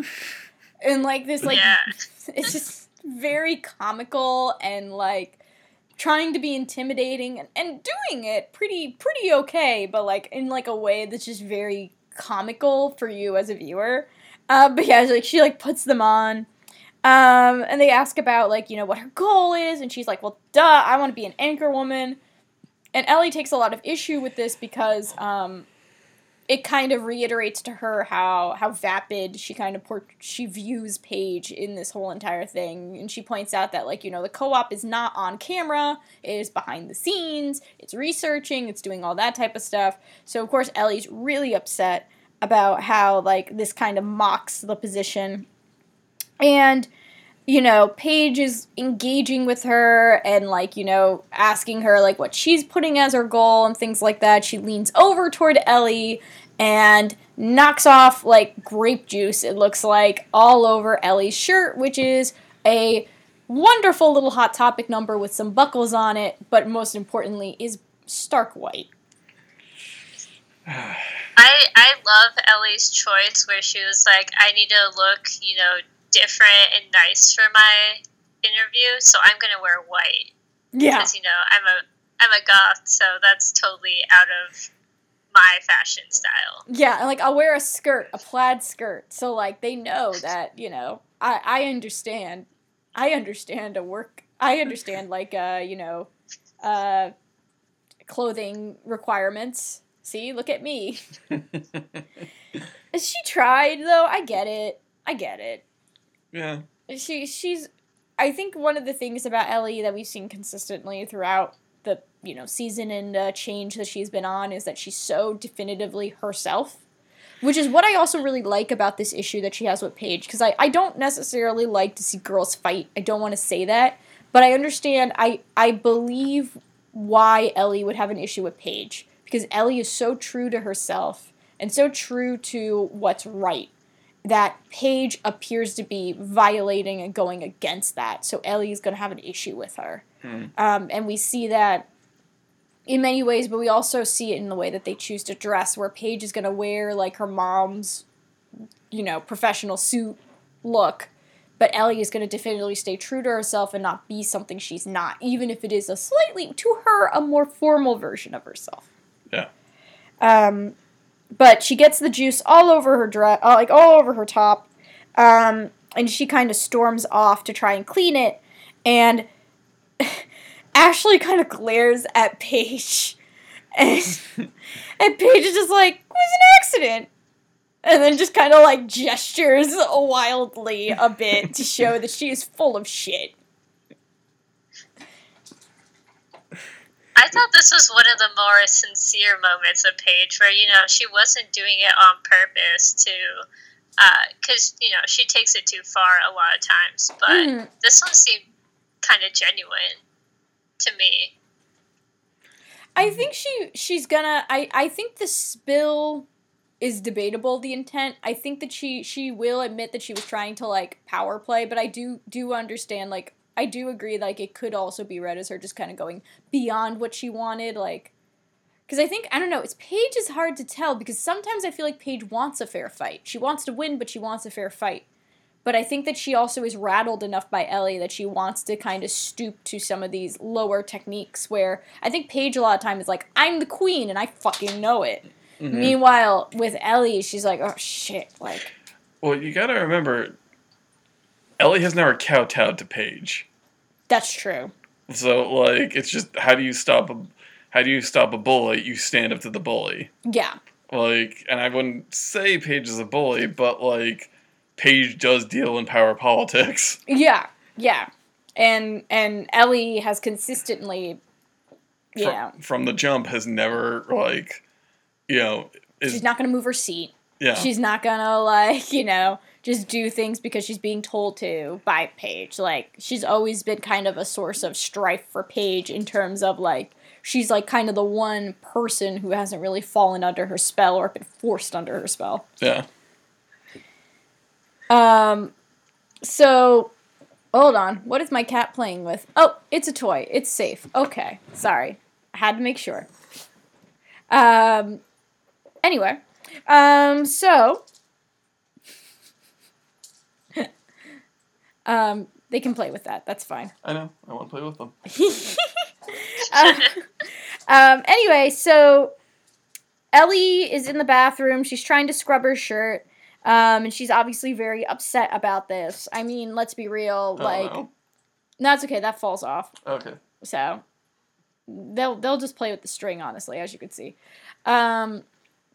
So they run into this issue. So she runs into this issue. She's like, it's kind of obvious. It's not really coming out. I mean, it's grape juice. That shit's not coming out with just, like, scrubbing.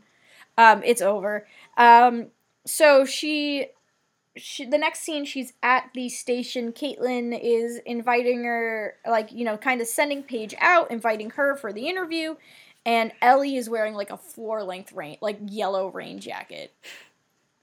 Which, like, where'd she get that? I'm very curious. In my mind, it looks kind of like a lab coat you might have. Like, she kind of stole it from the science room. Or, like, maybe, like, a smock from, like, an art class. Yeah. It was, like, something like that. It was a very peculiar, obviously trying to cover up the mess look. And Caitlin asks her, like, you can take off your jacket.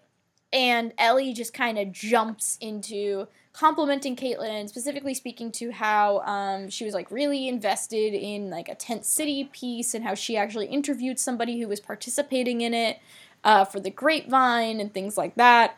But, of course, she's very nervous, and when Caitlin asks her about certain details, she doesn't quite have them very easily, but Caitlyn is also, this is probably one of the nicest, like, most, like, this is probably the most professional I've ever seen Caitlyn be, and the most graceful I've ever seen Caitlyn be. At one point, Ellie, like, wipes at her face and, like, her eyeliner gets smudged. Yeah. Because I'm assuming she's also sweating pretty hard. Yeah. And I want Caitlyn to be like, you look the way I talk. So, kid, you and me are on the same wavelength.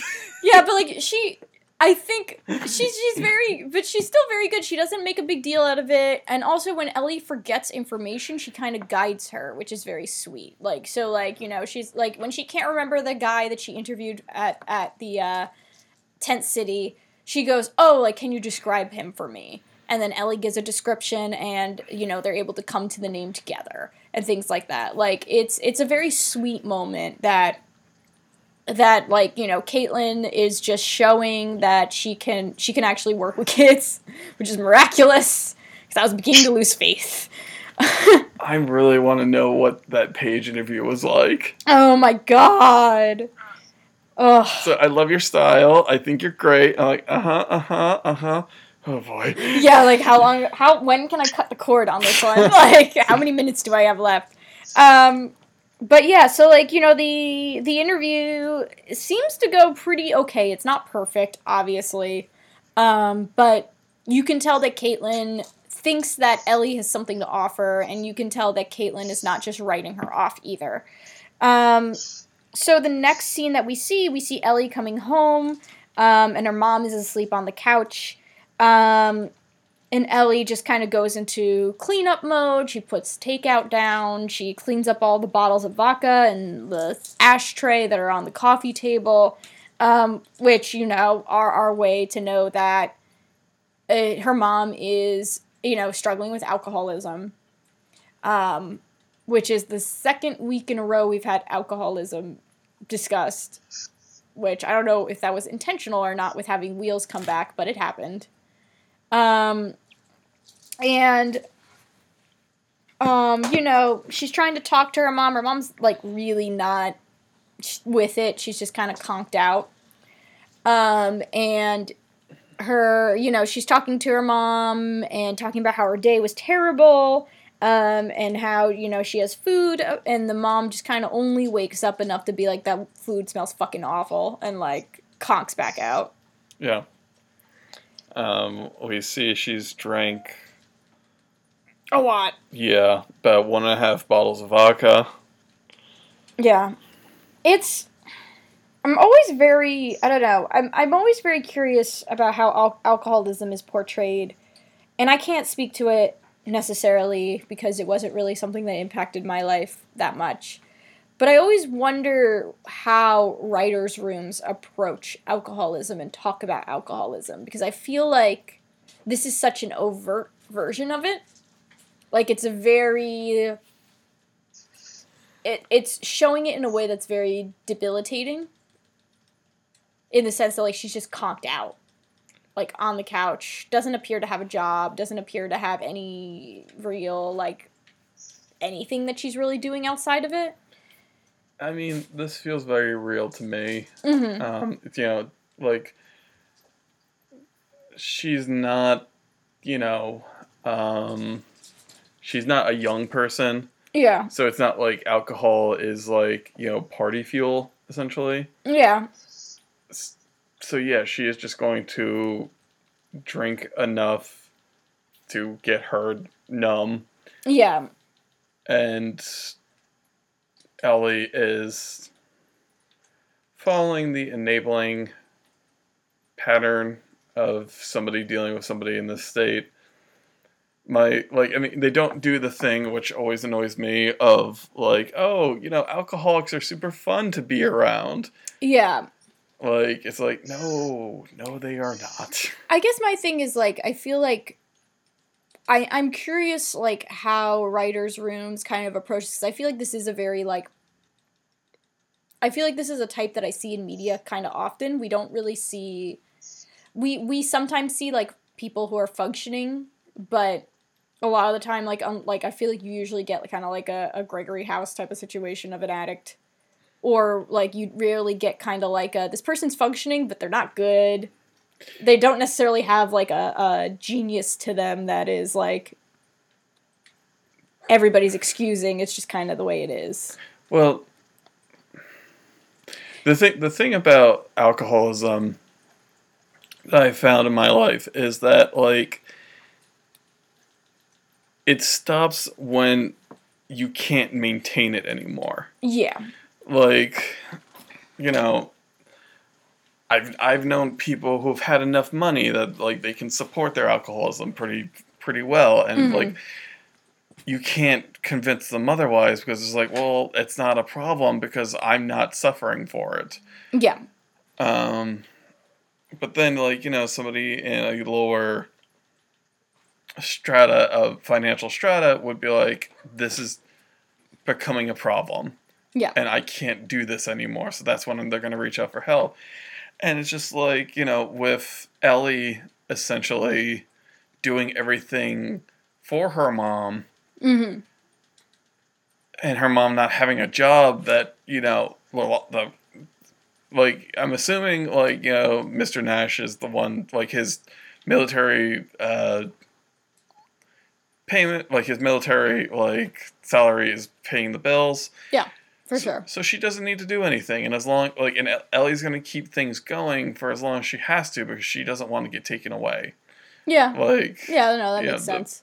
The point you made earlier.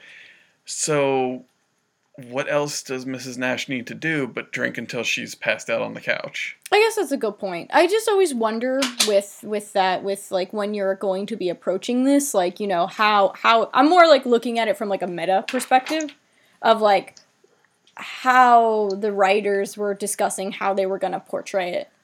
And like their reasoning behind taking this portrayal of it as opposed to other types of portrayals of it. To me, this whole thing felt just very realistic. Okay. As opposed to the other ones where it's just like, oh, like... Sean trying to be, like, using alcohol and then it being bad. Yeah, I mean, it's like, I'm going to be the fun party person. Like, and it's just like, whoa, you drank a lot last night and it became a problem. Yeah. Like, you know... I think those, and like, I don't know, like this whole thing, it felt very realistic to me. Okay. So yeah. Erica, I don't know if you want to speak at all to this.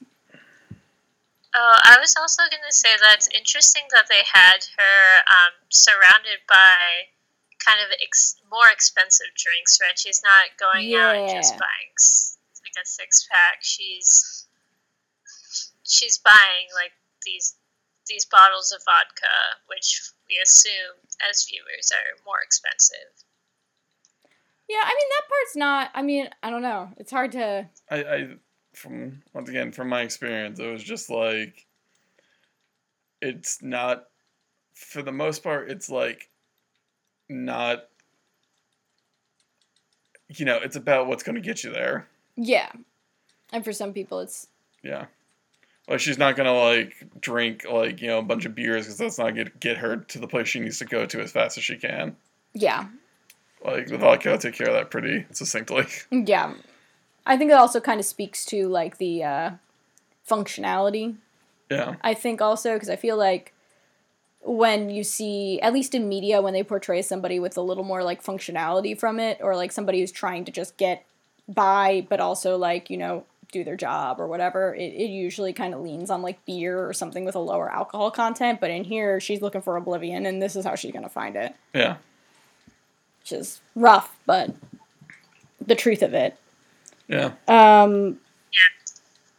So Ellie just kind of retreats to her room.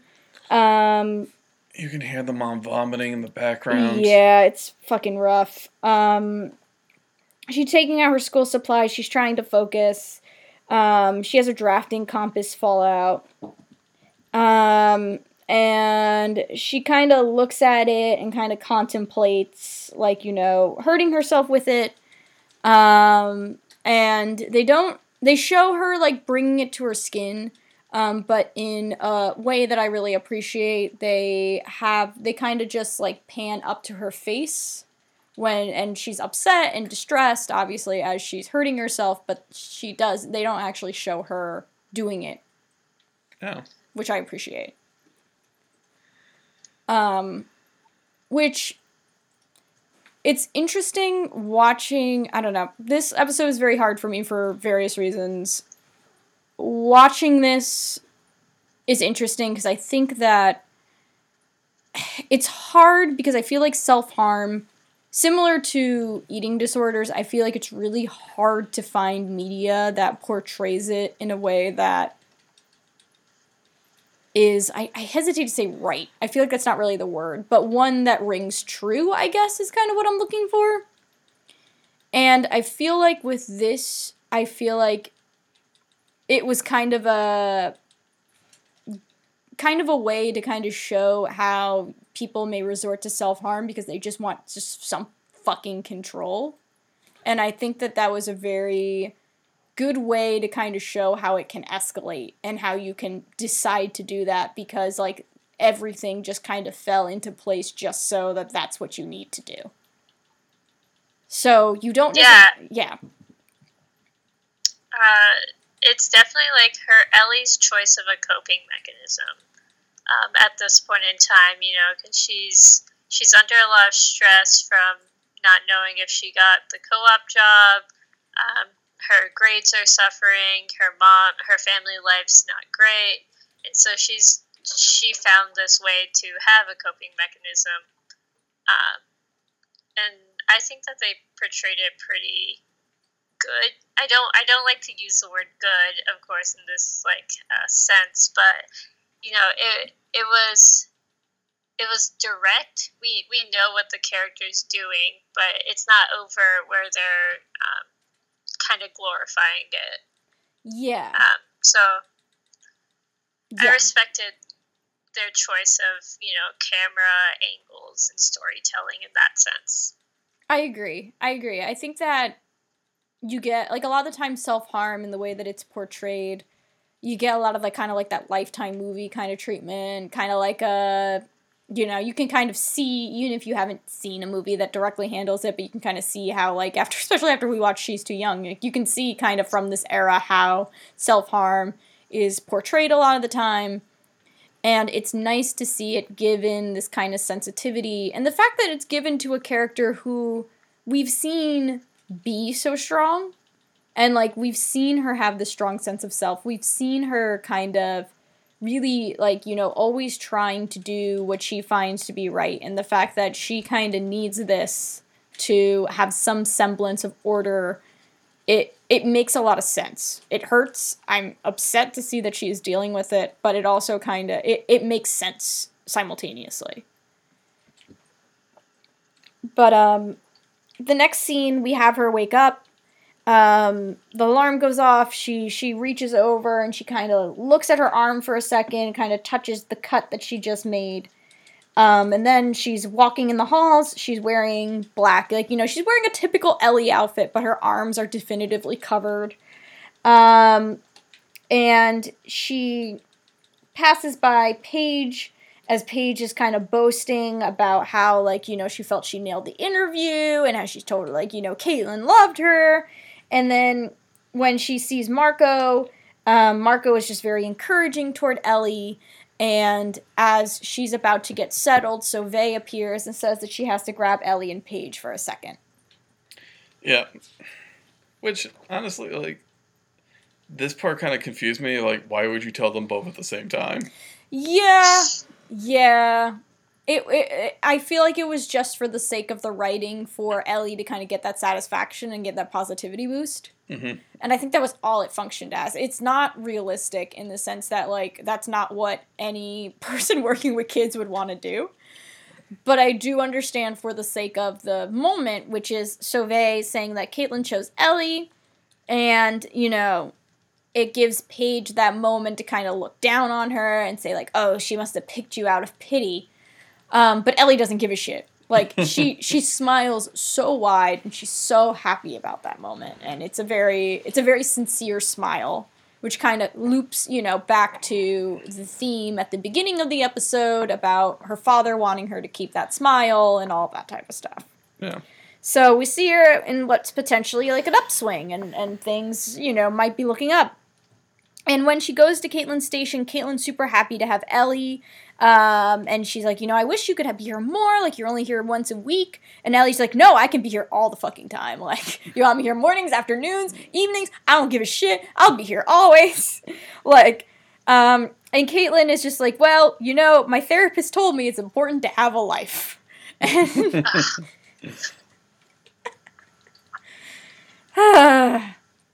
I do kind of appreciate, because only Caitlin would be, like, that oversharey toward a teenager. You know what I mean? Like, only Caitlin would be like, hi, let me tell you what my therapist and I talk about. But, Caitlin also introduces her to her desk space. It seems to be kind of full of, like, VHS, it looks like. It looks like some sort of footage storage area. But she made some space for Ellie to be able to have a home base. And this is where the cinematography changes quite a bit. It's kind of partially, it's pretty much a montage with this interesting kind of paneling effect that starts happening, which I've never really seen in any episode, as set to a song. Yeah, it's like, I kind of appreciate it because it just showed, like, all the different things she had to deal with at once. Yes. In a way that, would not be as clunky as if they didn't do something like that. I thought it was a pretty interesting effect. Yeah. But it kind of layers all of her issues together in a way that's kind of interesting. So it includes things like her interviewing a director of, like, some sort of, like, teen center and, like, kind of, like, the different types of issues that the kids deal with. And, of course, he mentions, like, they work with youth that deal with cutting and things like that. And that kind of gives her, like, pause for a second. Mm-hmm. You have her calling her dad and finding out that he's okay, and him asking about mom, and her just kind of being like, oh, she can't come to the phone, and where she's passed out drunk and not doing great. It shows Ellie kind of fiddling with scissors and kind of contemplatively looking at them. And that part I really appreciated, like, because I think that as this is going to be really fucking dark, but I feel like when you have issues with self-harm, sometimes you look at stuff and you're like, can I hurt myself with this? Not too sure. Huh? And you kind of just start fiddling with it. And it's not necessarily that you're going to in that moment, but it's almost like you're taking inventory in your head of things that you can use if you're in a pinch. Yeah. Which is incredibly dark. And I know that's, like, a really fucking, like, weird, probably bad thing to say on the podcast. But, like, it was a moment that felt very real to me. That, like, I was kind of like, yeah, okay, yeah. And then she kind of tosses it to the side and gets back to work because Caitlin walks in and kind of, like, takes her out of that. And I think that's, like, one of the really great storytelling aspects of this episode is, like, all the little details they put in of her storyline that, like, these are symptoms and signs. If you see someone fixating on certain objects, that could be like a symptom of self-harm. So I think that was really interesting how they put that in, and really, like, a really good storytelling moment they had. And I think it also speaks to how, if you are dealing with it or you're going through a moment where you're feeling kind of self-abusive and things like that, how you almost need to be constantly stimulated. And, like, the second you get downtime, sometimes you're thinking about it. And it's, like, it's interesting kind of watching, even if you don't necessarily, it's good to be aware of it and good to be seeing the signs of it. But also it kind of speaks to kind of, like, that if you're going through something like this, you need to be distracted. You need to be occupied. You need to be doing stuff. Because if you are not, then it's going to be very easy to get overwhelmed and focused on potentially doing that to yourself. It's, like, a very subtle little thing that, like, I don't think I see a lot of the time when I see attempts at self-harm being portrayed in media. Like, it doesn't talk about how much it kind of consumes you when things are quiet, which I really appreciated. And then, the scenes kind of keep going. They show Ellie hurting herself in her bedroom. Once again, it's kind of like her back. It doesn't show her outright doing it to herself, which I really appreciate. Yeah. It also does go back to like whenever you have downtime, because she's like not focusing on her homework even though she's supposed to be, and she does have that downtime, and she does turn to it when she's stressed. Exactly. Yeah, it's there's like, once again, there's these very interesting, subtle little things that happen that always kind of surprise me. I don't know. It's just, there's a lot about this that, like, ended up being done very well, which is very shocking to me. Yeah. It's such a hard pitch. It's like, well, here you go. Here's a Degrassi episode that talks about self-harm. You're kind of going into it. You're like, And I remember this speaking to me a lot as a kid, but even revisiting it, there's these little moments that I'm very, very impressed with. But, yeah. No, I was just going to say, because I actually have an anti-recommendation coming up, because, like... I think you need that. One of those, because I was trying to think of stuff I've read that included self-harm, and I'm just thinking about how this does this so much better than that. Yeah. But, Yeah. And when I rewatched it too, this episode was kind of like, I went through season 1 and season 2, that was fine, but like this episode really like hooked me on to completing the whole series. Yeah. Because this was just such a good like storytelling episode. Yeah. Yeah. This was one of the earlier episodes for me too, to be honest. It's not my first episode. I remember my first Degrassi episode. I'll reveal it. It had an Ellie plot in it. But I remember this element of how they tell her self-harm being a part of it as well.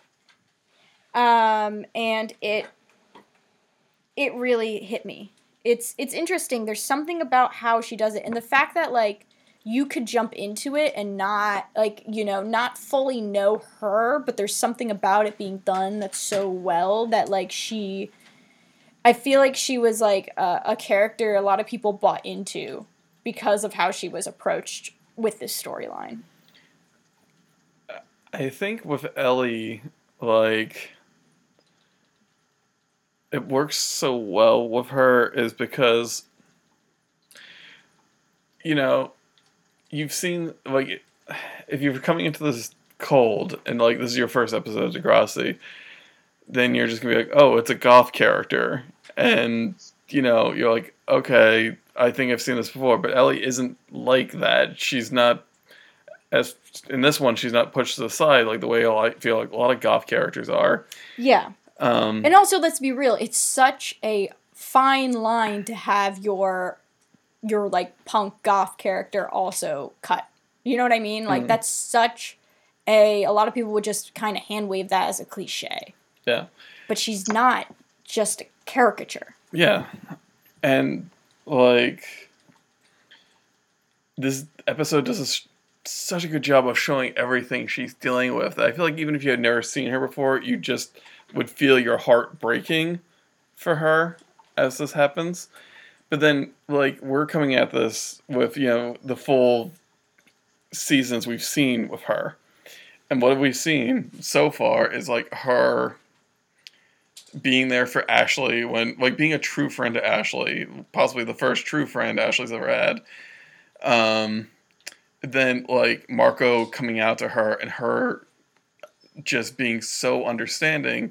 And I forget who was on that episode with us, but like they said, I might have been, I forget who said it, but it was like, I wanted a friend like like Ellie at that time period, at that time in my life. So then to see her struggling just so alone, it's just so hard. Like that was like my thing. It was just like, I just want somebody to be nice to her. Like, I need somebody to, like, help her. Yeah, because she's put so much, we've seen her putting out so much emotional energy for Margot. We've seen her be so kind and so understanding and not do everything perfectly, but try to do right by him. And hurt herself in the process, right? Yeah. Like, you know, emotionally compromise herself to keep him safe. And then you see her getting shit on because her family situation fucking sucks. And, you know, she's being, she just went through a really emotional upheaval trying to secure a co-op. And now you're going to throw, like, you know, the fact that she doesn't feel like she can turn to anybody. Like, she isn't in a position she's going to turn to Marco because of this. She's not going to talk to Ashley. She's not going to talk to any of those people. She feels that she has to resort to hurting herself because it's the only way to keep everything in check, keep the balance. And it's hard. Yeah, and I also think that scene with her talking to Marco in the lunchroom really kind of shows, like, why she feels like she can't talk to Marco. Because, you know, she tried opening up to him once before about her bad grades, but she was kind of shot down. So it, like, further isolated her and further, like, created this narrative where she felt isolated enough to do, like, to resort to this way of coping, you know. Precisely. Yeah. And so they did a really good job of setting up her isolation in this whole episode. Yeah. It I don't know, I feel like there's something to be said. There's something important about that where, like, you know, it's not, like, you don't have to be, like, a super isolated in a very literal sense person, right? Like, you it's not like you have no friends and then things like that. Like, no, you can have friends and you can have a co-op job that you really like and you can have things going right in your life, but that doesn't mean that you're not going to be tempted to have to resort to self-injury to cope with the stress. So it hits you.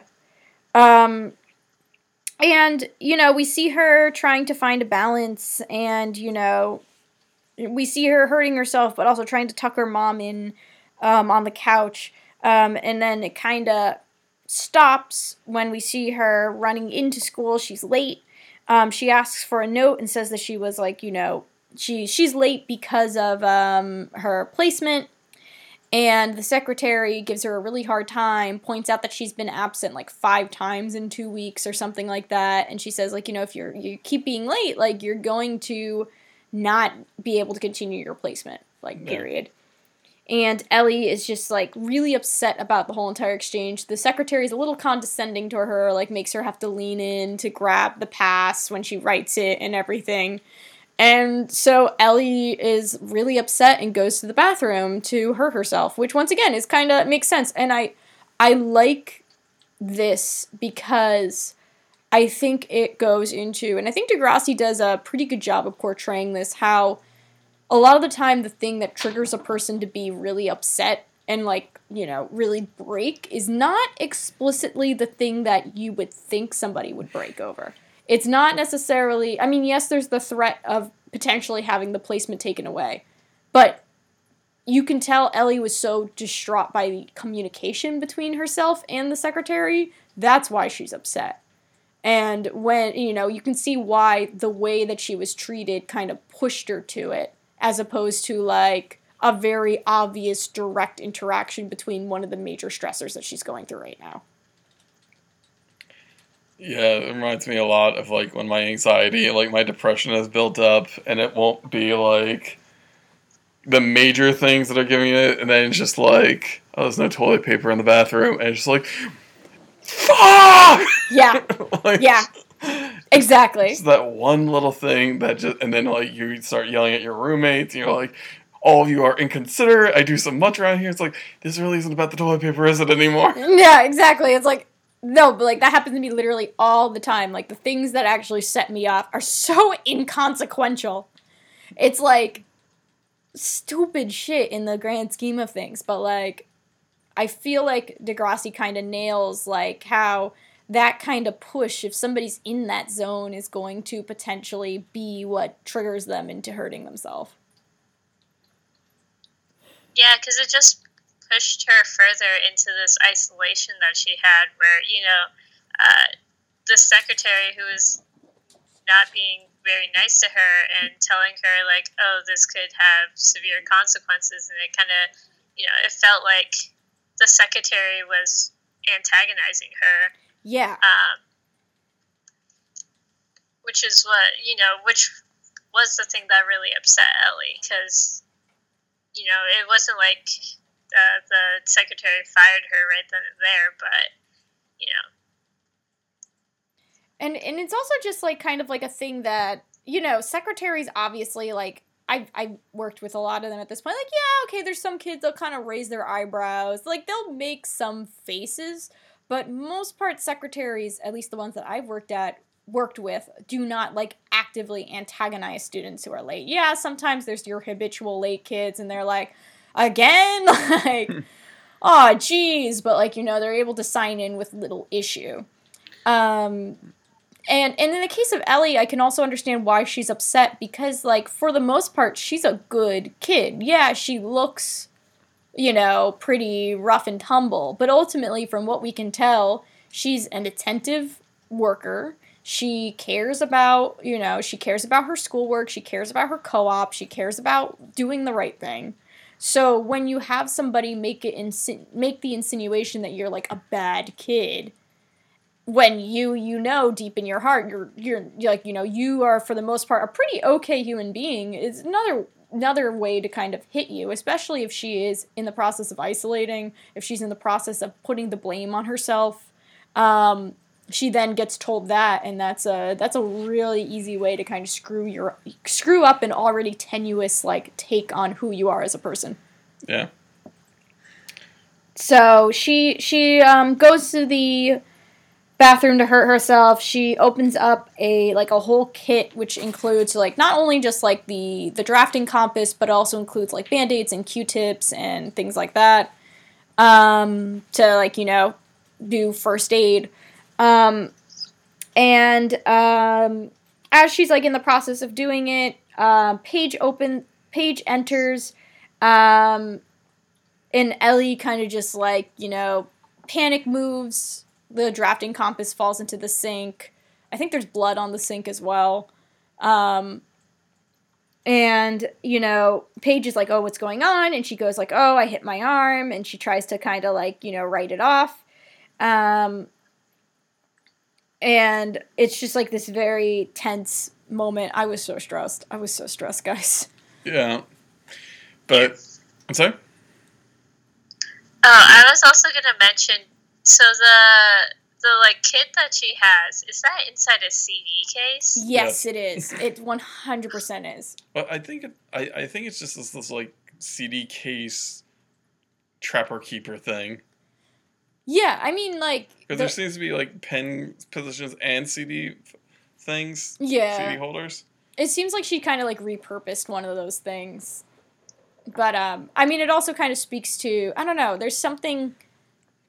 I think it speaks to, I think a lot of the time, like, there's this weird thing that happens. I think there's a misconception that develops with self-harm where, to a certain extent, it's hard because, like, not every case of self-harm features somebody trying to draw attention to themselves. Mm-hmm. I think it's a cry for help, but it's not necessarily drawing attention to yourself. And I think that sometimes it is. It absolutely is. And sometimes people want to be found out. And people want people to know, and people, not even to say that it's a bad thing, it's just they're coping poorly and they need help. But I do think that there's also this other subset, which is people who self-harm, who don't want to be a burden, who are trying to keep things together. This is how they want to keep it together, and they want to do what they can to not have to be a burden. And in this case, especially when you're cutting yourself, it's making sure your wounds are clean, making sure that, you know what I mean, like, making sure, like, you are taking care of things on your own so that you don't have to become, get an infection and become a medical issue for people.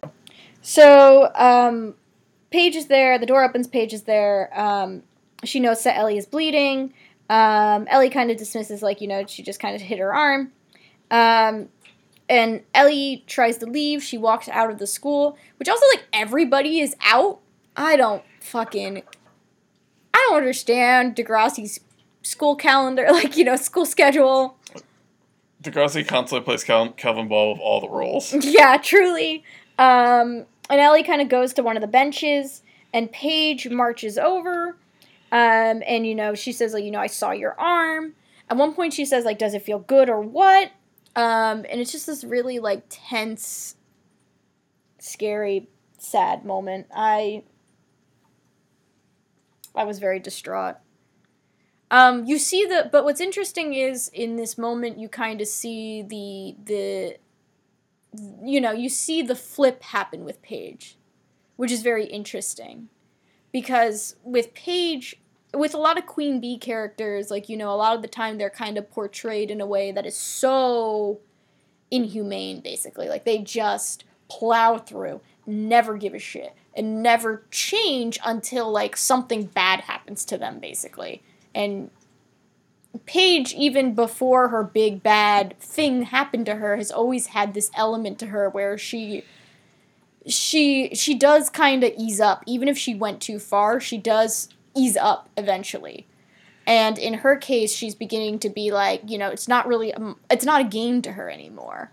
Yeah. Now she is worried about Ellie.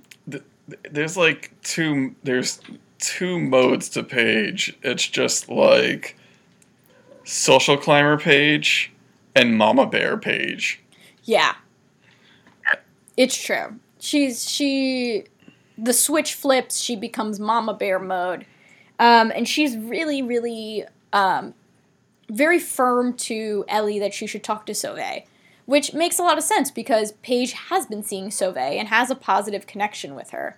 And I appreciate it because I like that it's coming from somebody who's actually worked with Sauvé, as opposed to, like, if Paige didn't have that rapport with her and they were just kind of like, and she just kind of gave the generic, you should go to therapy. Yeah. I've heard that helps people. Like, no, she's speaking from an experience of, I've gone through trauma, I needed to work on it, I went to Sauvé, it was okay. And I appreciate that. Yeah. And that kind of makes me able to not look past the actions that she had in the beginning of the episode, but allow me to kind of go, no, this is still Paige. Like, this isn't like some weird caricature creature that was kind of created for the sake of conflict. This is still Paige. These are both Paige, basically. Yeah. She's multifaceted. She is. That's why we love her. Yeah. So the next scene we have Ellie walking in the hall. Sauvé is walking out of her office and telling Paige that she'll be right back, and then, like, you know, when she's back, they'll talk about her friend. And Ellie is, of course, really worried about this and confronts her, and Ellie insinuates that Paige is concerned not because she actually gives a shit, but because she basically wants to find a way to sabotage Ellie and make Ellie come off like she's unstable and unable to maintain the co-op. Which, fucking oof, because, like, I've been there myself. Like, I have been, and I feel like that's usually my worry when it comes to disclosing my mental illness and things like that. And I think I really feel Ellie, because Ellie is similar to me for many reasons, but I think specifically in this way that she holds her professional career with such a sense of pride. And how it's like, you know, everything sucks, but I'm not bad at this. Because we see that Ellie is doing well at that co-op. It's a good fit. She gets along well with Caitlin. She's getting work done. She's given more responsibility, it seems like, than maybe somebody else would be. And she's doing well. She doesn't want to lose that. And, you know, if this gets out, then that's her worry. Her concern, it becomes, I don't want to be a burden, but also I don't want to lose this thing I really like. Yeah. Which hurts. And of course she's slinging this at Paige, saying, like, you know, you're just trying to get my job. And Paige is just like, no, it's that you're hurting yourself and Sauvé can help you. Yeah, and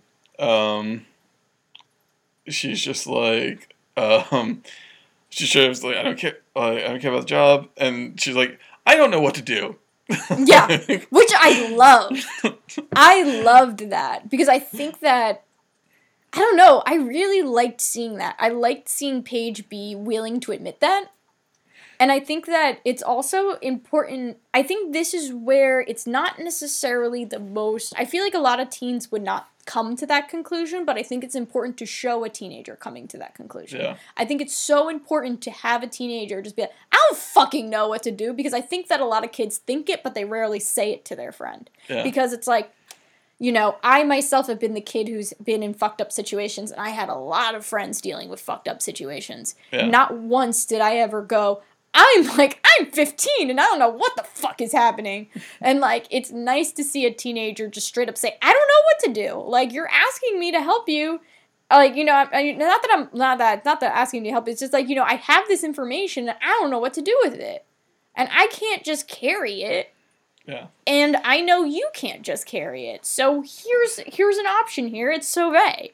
And I really like seeing that, because I think that much like how, Erica, you mentioned how there's certain elements of this episode that kind of show you in many ways the signs you should be looking out for.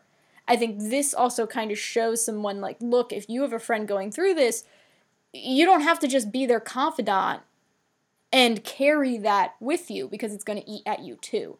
And I think that doesn't happen enough when we talk about trauma. We talk about that. Like, we don't talk enough about how, like, you just knowing the information can impact you as well. And so, like, I like a lot of what's happening in that, like, one line where she's just like, I don't know what to do. It's very effective. But yeah, like, so she's like, you know, Sauvé can help you, and then this is where Paige jumps to an angle that, this is where I was a little, toward, but I do understand why Paige demanded it, where she was just like, okay, then Ellie, like, show me your arm. Yeah, well, Ellie's like, I don't need any help. Yeah. And Paige is like, okay, then, like, you know, show me your arm, like, you know, basically prove to me that you don't need this support. And Ellie does, and it's kind of like a bit of a production, because not only is she wearing, like, long sleeves, but she's wearing arm warmers and things like that, and she kind of has to, like, peel all the layers until she pulls it up. Honestly, I had to look away. This was the part of the episode that once again, I'm glad they don't show the cutting aspect. I feel like the scars aspect, I understand why they have to. It's still not easy for me to look at.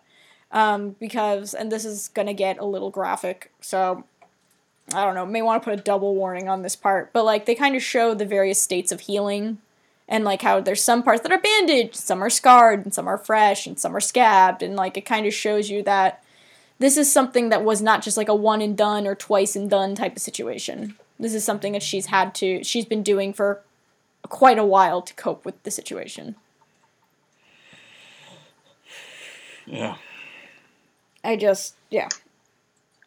And Paige touches her arm and tries to reiterate, like, it's okay. The, like, quiet ending to this scene just really gets to me. Yeah. Because it's just Paige telling Ellie, like, softly it's gonna be okay, and, like, touching her arm. Yeah. Which I felt like that was a pretty big thing of her just reaching out for, like, to be some kind of form of human contact for Ellie in this moment. I think also the quiet that you point out is very interesting, Frank, because I felt that, like, this scene, like, they're yelling at one point. Yeah. They are yelling, both of them, in that hall. Like, they are loud. And, like, you know, you have this, like, rise of how loud it gets, and then you have this fall of how quiet the scene ends. And it's a very interesting kind of concept to think about how bombastic they are 1 second, and then how, like, quiet. And I guess it kind of speaks to how seriously Paige is taking this, and how sincere Paige is being, even in spite of, like, her gripes with Ellie prior to this. Paige understands that this is a serious situation, and she needs to try and have more grace than she did before. Yeah. So. Yeah, they definitely, it highlighted on the sincerity and, like, the desperation of kind of both of them, you know. Like, Paige at the end was begging Ellie to show the arm, and then when Ellie finally caves, it is this big dramatic moment of Ellie finally opening up and accepting help. I think that's what it's supposed to, like, signify at that point. Yeah, because I feel like if Ellie wasn't ready to accept it, she would have pulled away, or she wouldn't have shown her arm. You know what I mean? Like, she would have, like, not let her touch her arm or things like that. And I think it's a very interesting way to show that acceptance of needing support without just overtly having the character go, yes, and now I will get therapy. Which I feel like, you know, sometimes they like to have the realization be. It's a little quieter than that. And I feel like it complements Ellie in many ways. Like, it suits her to a certain extent. I appreciate it, and I feel like this Degrassi has done a pretty good job at this. I think there's been some bumbling along the way, but I think overall they have been very good at giving the characters that get these big traumatic type things, it's made sense in the way the character conceptualizes it, complements the character. I feel like they deal with and cope with these things in a way that feels true to them, as opposed to just a copy-paste job of, we need to talk about abuse, so we're going to put it on this character, and we need to talk about self-harm, so we're going to put it on this character. Which I really appreciate. Yeah. So, the last scene that we have, big fucking oof. It's Ellie and Sauvé. They're kind of staring at each other, and Ellie is deeply uncomfortable. And Sauvé is just kind of like, alright, the session's over. And Ellie is very apologetic, which I also really appreciated, because it kind of goes back to how she doesn't want to be a problem. She doesn't want to be inconveniencing people. And she, she's like, oh, I'm sorry, like, I didn't say anything. And Sauvé is just like, it's a first step. Like, saying that you need to go to this is a big deal. And, like, that also is a step. Like, saying something is another step. Which I really appreciated, because I think that a lot of the time it's hard. Some people, like, I feel like some people, at least people who haven't done very much therapy or haven't had bad experiences with therapy, don't really realize, like, how incredibly uncomfortable it can be for some people, and admitting, like, okay, I'm gonna do it doesn't necessarily mean you're going to just be able to trust the therapist or feel comfortable talking to the therapist, or even, like, feeling like you are not inconveniencing them even though they got a doctorate in it. You know what I mean? Yeah. It's like, their fucking job is to listen to you, and yet, like, you're there and you're like, I should leave you alone. I'm sorry, ma'am. Like, I'm sorry, Ms. Sauvé. So, it's interesting kind of watching that happen, because I've definitely been there, like, 100%. Just kind of staring at somebody for, like, 40 minutes. But also, Sauvé is very kind, and is like, you know what, we're gonna try tomorrow. Like, let's meet again tomorrow. And it kind of, that's how the episode ends. We see that Ellie is getting support. She has another appointment with Sauvé, and maybe that time she'll talk. Yeah. Yeah. And I really appreciated this scene where it kind of normalized, like, Ellie going to therapy, and also Ellie taking her time in dealing with the stuff she needs to deal with. Yeah. Because they didn't just rush for her to have this happy ending where, she doesn't do it anymore. They're showing that she's stepping towards recovery instead of just, like, being recovered.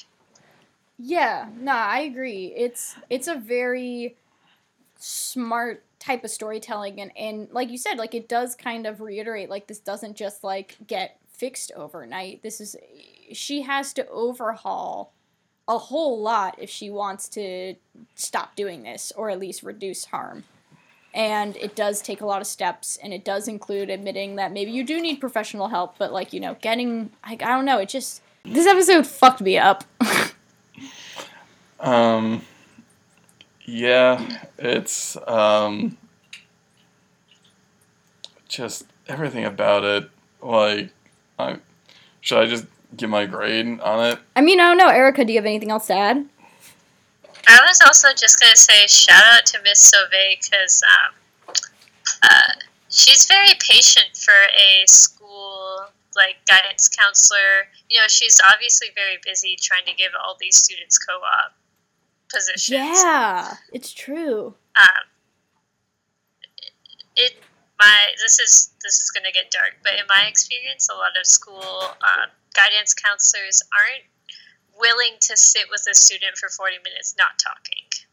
Yeah. And so the fact that she was like, okay, you didn't do it today, but we're doing it tomorrow, and not even saying like next week, because,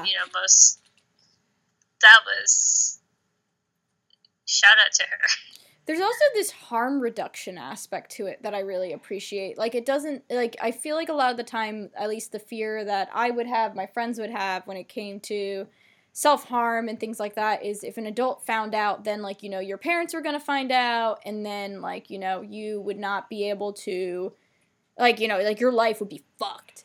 And here we're seeing Sauvé take this more harm reduction approach of, like, it's not, like, we're going to try and figure this out, but we're going to try and figure this out together, and we're going to try and find a way for you to deal with this, but we're not necessarily going to have it be have you be in a compromised position because of it. And I also really appreciate that. And I don't think that's necessarily what the policy is a lot of the time, but I do think that it kind of shows you a more idealized way to approach it, which is, like, understanding that a lot of the time people self-harm to kind of hang on, basically. And, like, how can you teach somebody better coping mechanisms to keep them hanging on, as opposed to the kind of jumping to the assumption that hurting yourself is a suicide attempt. Yeah. Once again, don't think that's necessarily policy, but I do like the approach. And I appreciate seeing it as opposed to, like, the way that other people may portray it, other writers may portray it, which is, like, Ellie, people find out Ellie hurts herself, and then her mom gets a call home, and then that cycle goes. No. So, yeah, I mean, I guess we'll go to the rating of the episode, Frank. I'm gonna give it an A. The only thing that brings it down is the weird Toby moments. Yeah, right? Fuck. Feels like eons ago when we were just talking about that. Yeah. I just don't get it. I know. I don't either. But, like, everything about this episode is just so good. Like, I think you know what I mean by good. Yeah, no, I think everyone here knows what you mean. So, like, Ellie and Paige's actresses just fucking knock it out of the park. Mm-hmm. Like, once again, like, I'm just like, why is Lauren Collins not in more things? I know, right? So, yeah. Yeah. Gonna give a solid A. Erica, I don't know, as a veteran, you don't have to give a rating of the episode. I don't know if you want to kind of give any type of thing like that. I'm not going to give it a letter grade necessarily, but I would say that this episode hit a lot of personal notes for me.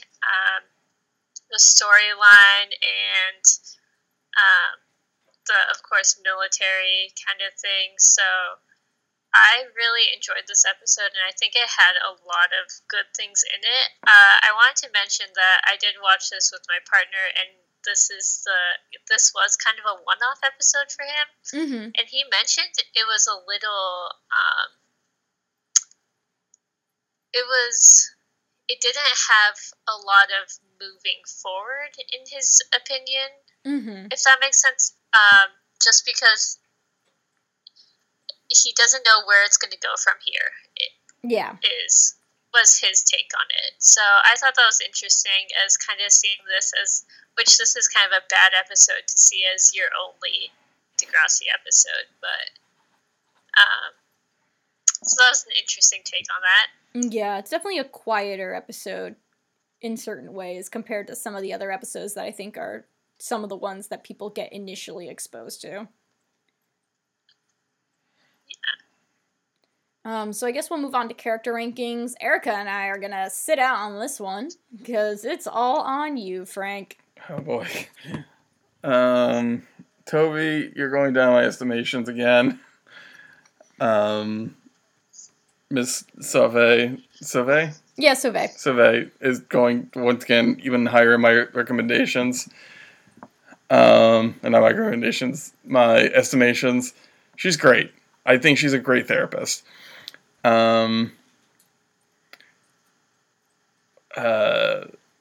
Ashley kind of staying in the same place. Terry kind of staying in the same place. Rick, don't know anything about you. You'll start off in the middle, kind of average, I guess. I just like Hazel for like backing up Terry and being like, if this is a Terry scrapbook, I'm gonna like call the cops. I like that. So Hazel's going up in my estimations a bit. Ellie.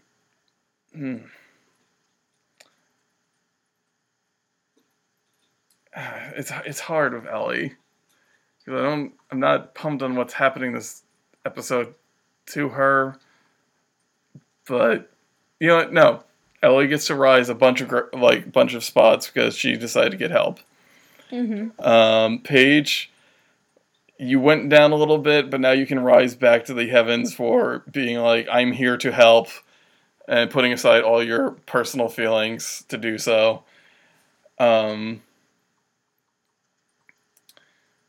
There's not a lot of people in this episode. No, it's an incredibly small cast, really. Marco is going up in my spots just for trying to get it. For chasing his bliss. Yeah. And I think that's it. All right. So now we can move There's also that tiny scene with Manny. I don't know if that skewed anything. You know what? Thank you for reminding me of that, Erica. Manny for also just being like, for Mary's advice, I was just being like, you gotta get it. Like, also going with my estimations. So let's move on to recommendations. This is where we recommend things that are related to the plot, but also may just be things that we're enjoying. Honestly, I will say that I feel like I've always kind of returned to this episode and the episodes that continue discussing Ellie's self-harm as kind of like the top best portrayal that I've really seen. It's a very hard bunch of episodes to watch. This episode's hard to watch. It is potentially triggering. But I think that it also kind of shows how self-harm kind of manifests in a way that isn't necessarily what a lot of other media takes on it, and a lot of those pieces of media I wouldn't recommend anyway. I think a lot of it comes to the fact that Ellie is a very fully realized character who self-harms, as opposed to, I think, a lot of the way YA tries to approach self-harm, which is, this is a character who self-harms and then, I guess, has, like, a personality. So she's someone that you cheer for, somebody that you understand, and somebody, when you see her dealing with it, you're upset, but you kind of understand why she's doing it. So I think that overall this episode's really good. That being said, another portrayal of self-harm that I found to be quite good, I've recommended on the show before, which is 22 and Alone by Cameron Lucente. It's an autobiographical piece, graphic novel in which he explores his struggles with mental illness, and there is a very specific section of it that discusses his struggles with self-harm and his relationship with it, and it was another very real portrayal of it, which once again can be very triggering, but if you're looking for somebody speaking to the experience in a way that feels very real and very true to it, I would definitely recommend it. So it's a recommendation I've given before, but I want to reiterate, I think is a really good one for self-harm content. Erica, would you like to give your recommendation? Yeah, so I've been trying to think of a good recommendation, because again, like, when I think of good self-harm representation in media, I think of this episode, and this is what I fall back on. And when I was younger, I tried to seek out a lot of this type of media, and I never found anything that really held it up to a good standard. So my recommendation is just going to be something I've been enjoying recently, which I've been rewatching Glee, which is a whole nother, like, battle of its own. Oh, yes. But they do have some pretty good plot lines, where it's kind of similar in Degrassi, where sometimes it's issue of the week, but most of the times they're just there kind of developing plot leading up towards, the inner workings of a singing group, basically, is, and a bunch of theater kids trying to come together is the whole plot of Glee. So, yeah. Nice. And Frank, I know you said you had an anti-recommendation. Yeah, the book Willow by Julia Oh, Hoban. fuck that book. Yeah. Fuck it. I've read it. Fuck that book. Yeah, hey, like, what stops a person from cutting? Is it, therapy and seeking professional help? Nope. It's a hunky boy. Yeah. Yeah. Nah. It's like, ugh, I remember that book. I read it when I was a kid. Cause I similar to you, Erica, like, I seeked out a lot of books that kind of handle this theme. Trying desperately to find something that rang true for me. And I remember reading Willow and being like, fuck this. And there's a couple books in the YA section that I have read that I just can't. They're not good. Yeah. Yeah. So, I was about to say, I haven't really been enjoying anything recently. Dark. I don't know, like, I'm going to recommend, I'm going to pre-recommend the new Jenny Lewis album, On the Line. Or just, I'm just going to recommend Jenny Lewis. Just check out her stuff. It's all very good. Rilo Kiley, her solo stuff. I love Rilo Kiley, so I'm behind this. Jenny Lewis is just one of the most prolific songwriters out there right now, and she has a big dramatic voice. And I'm going to go see her perform at the Forest Hill Center, or Forest Hill Stadium, with Def Cat for Cutie. Hell yeah. So, Hey. Have fun. I will. It's like this June, I think. Nice. Have a meetup. Anyway, everybody, I'm happy to say this to you, Erica. You've made it through. Woo! Yay! Congratulations. Are there any ways that people can keep in touch with you? Yeah, so I have a Twitter. I'm not very active on it, but it is Erica Johnson 97. So if you want to talk to me there, I'll be there. Awesome. And if you want to keep in touch with the podcast, there's a few ways you can do that. You can email us at ihopepod@gmail.com, where you can send us any comments, questions, or concerns. You can also send us audio clips as well as text to talking about how the series has meant something to you, characters, plots, episodes, doesn't matter. We will gladly read them and either read them or play them during the episode. You can also contact us, much like Erica did, and ask if you could potentially appear on an episode, which is really exciting. And Erica, I do want to reiterate, like, I legitimately, like, I freaked out when I saw your email. I was so happy. And it's so nice because this was months ago. Because I remember you emailed us, like, months ago, and I was like, yeah, we'll get to that episode eventually. And then we finally made it, so it's so great to have you on here and everything. Yes, 10 out of 10 would recommend if anyone's thinking about it. So Hell yeah. But yeah, so if you're interested, definitely email us. Let us know what episodes you'd be interested in appearing on, as well as a little bit about your background. And we will definitely try to make it work.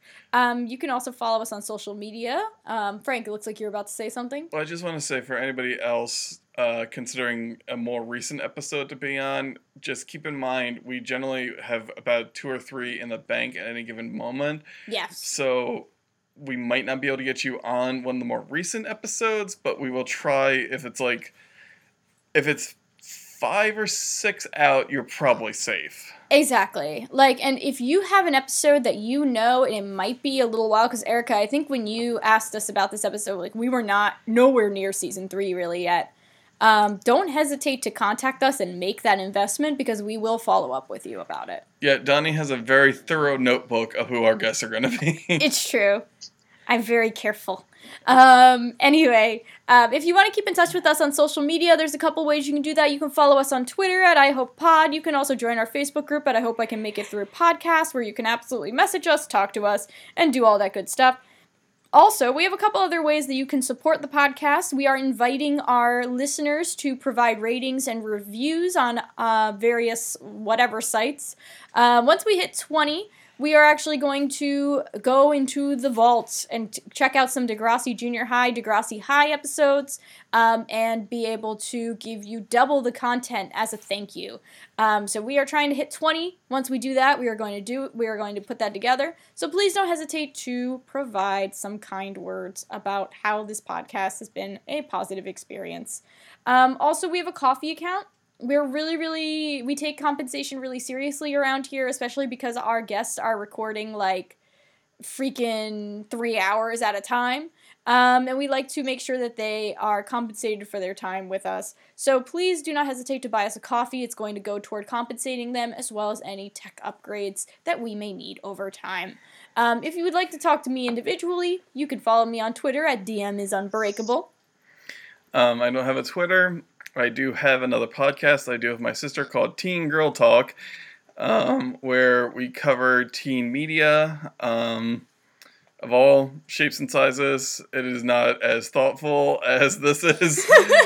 I also, at this point, will hopefully have my YouTube back up and running for Let's Plays and some creepypasta writings I do, along with my new series, Fanfiction Love Roulette, which will be a fun time. For sure. Yeah. I mean, that being said, everybody, we hope we can make it through and that you're gonna be there with us. See you next week, everyone. Later. Bye. Bye.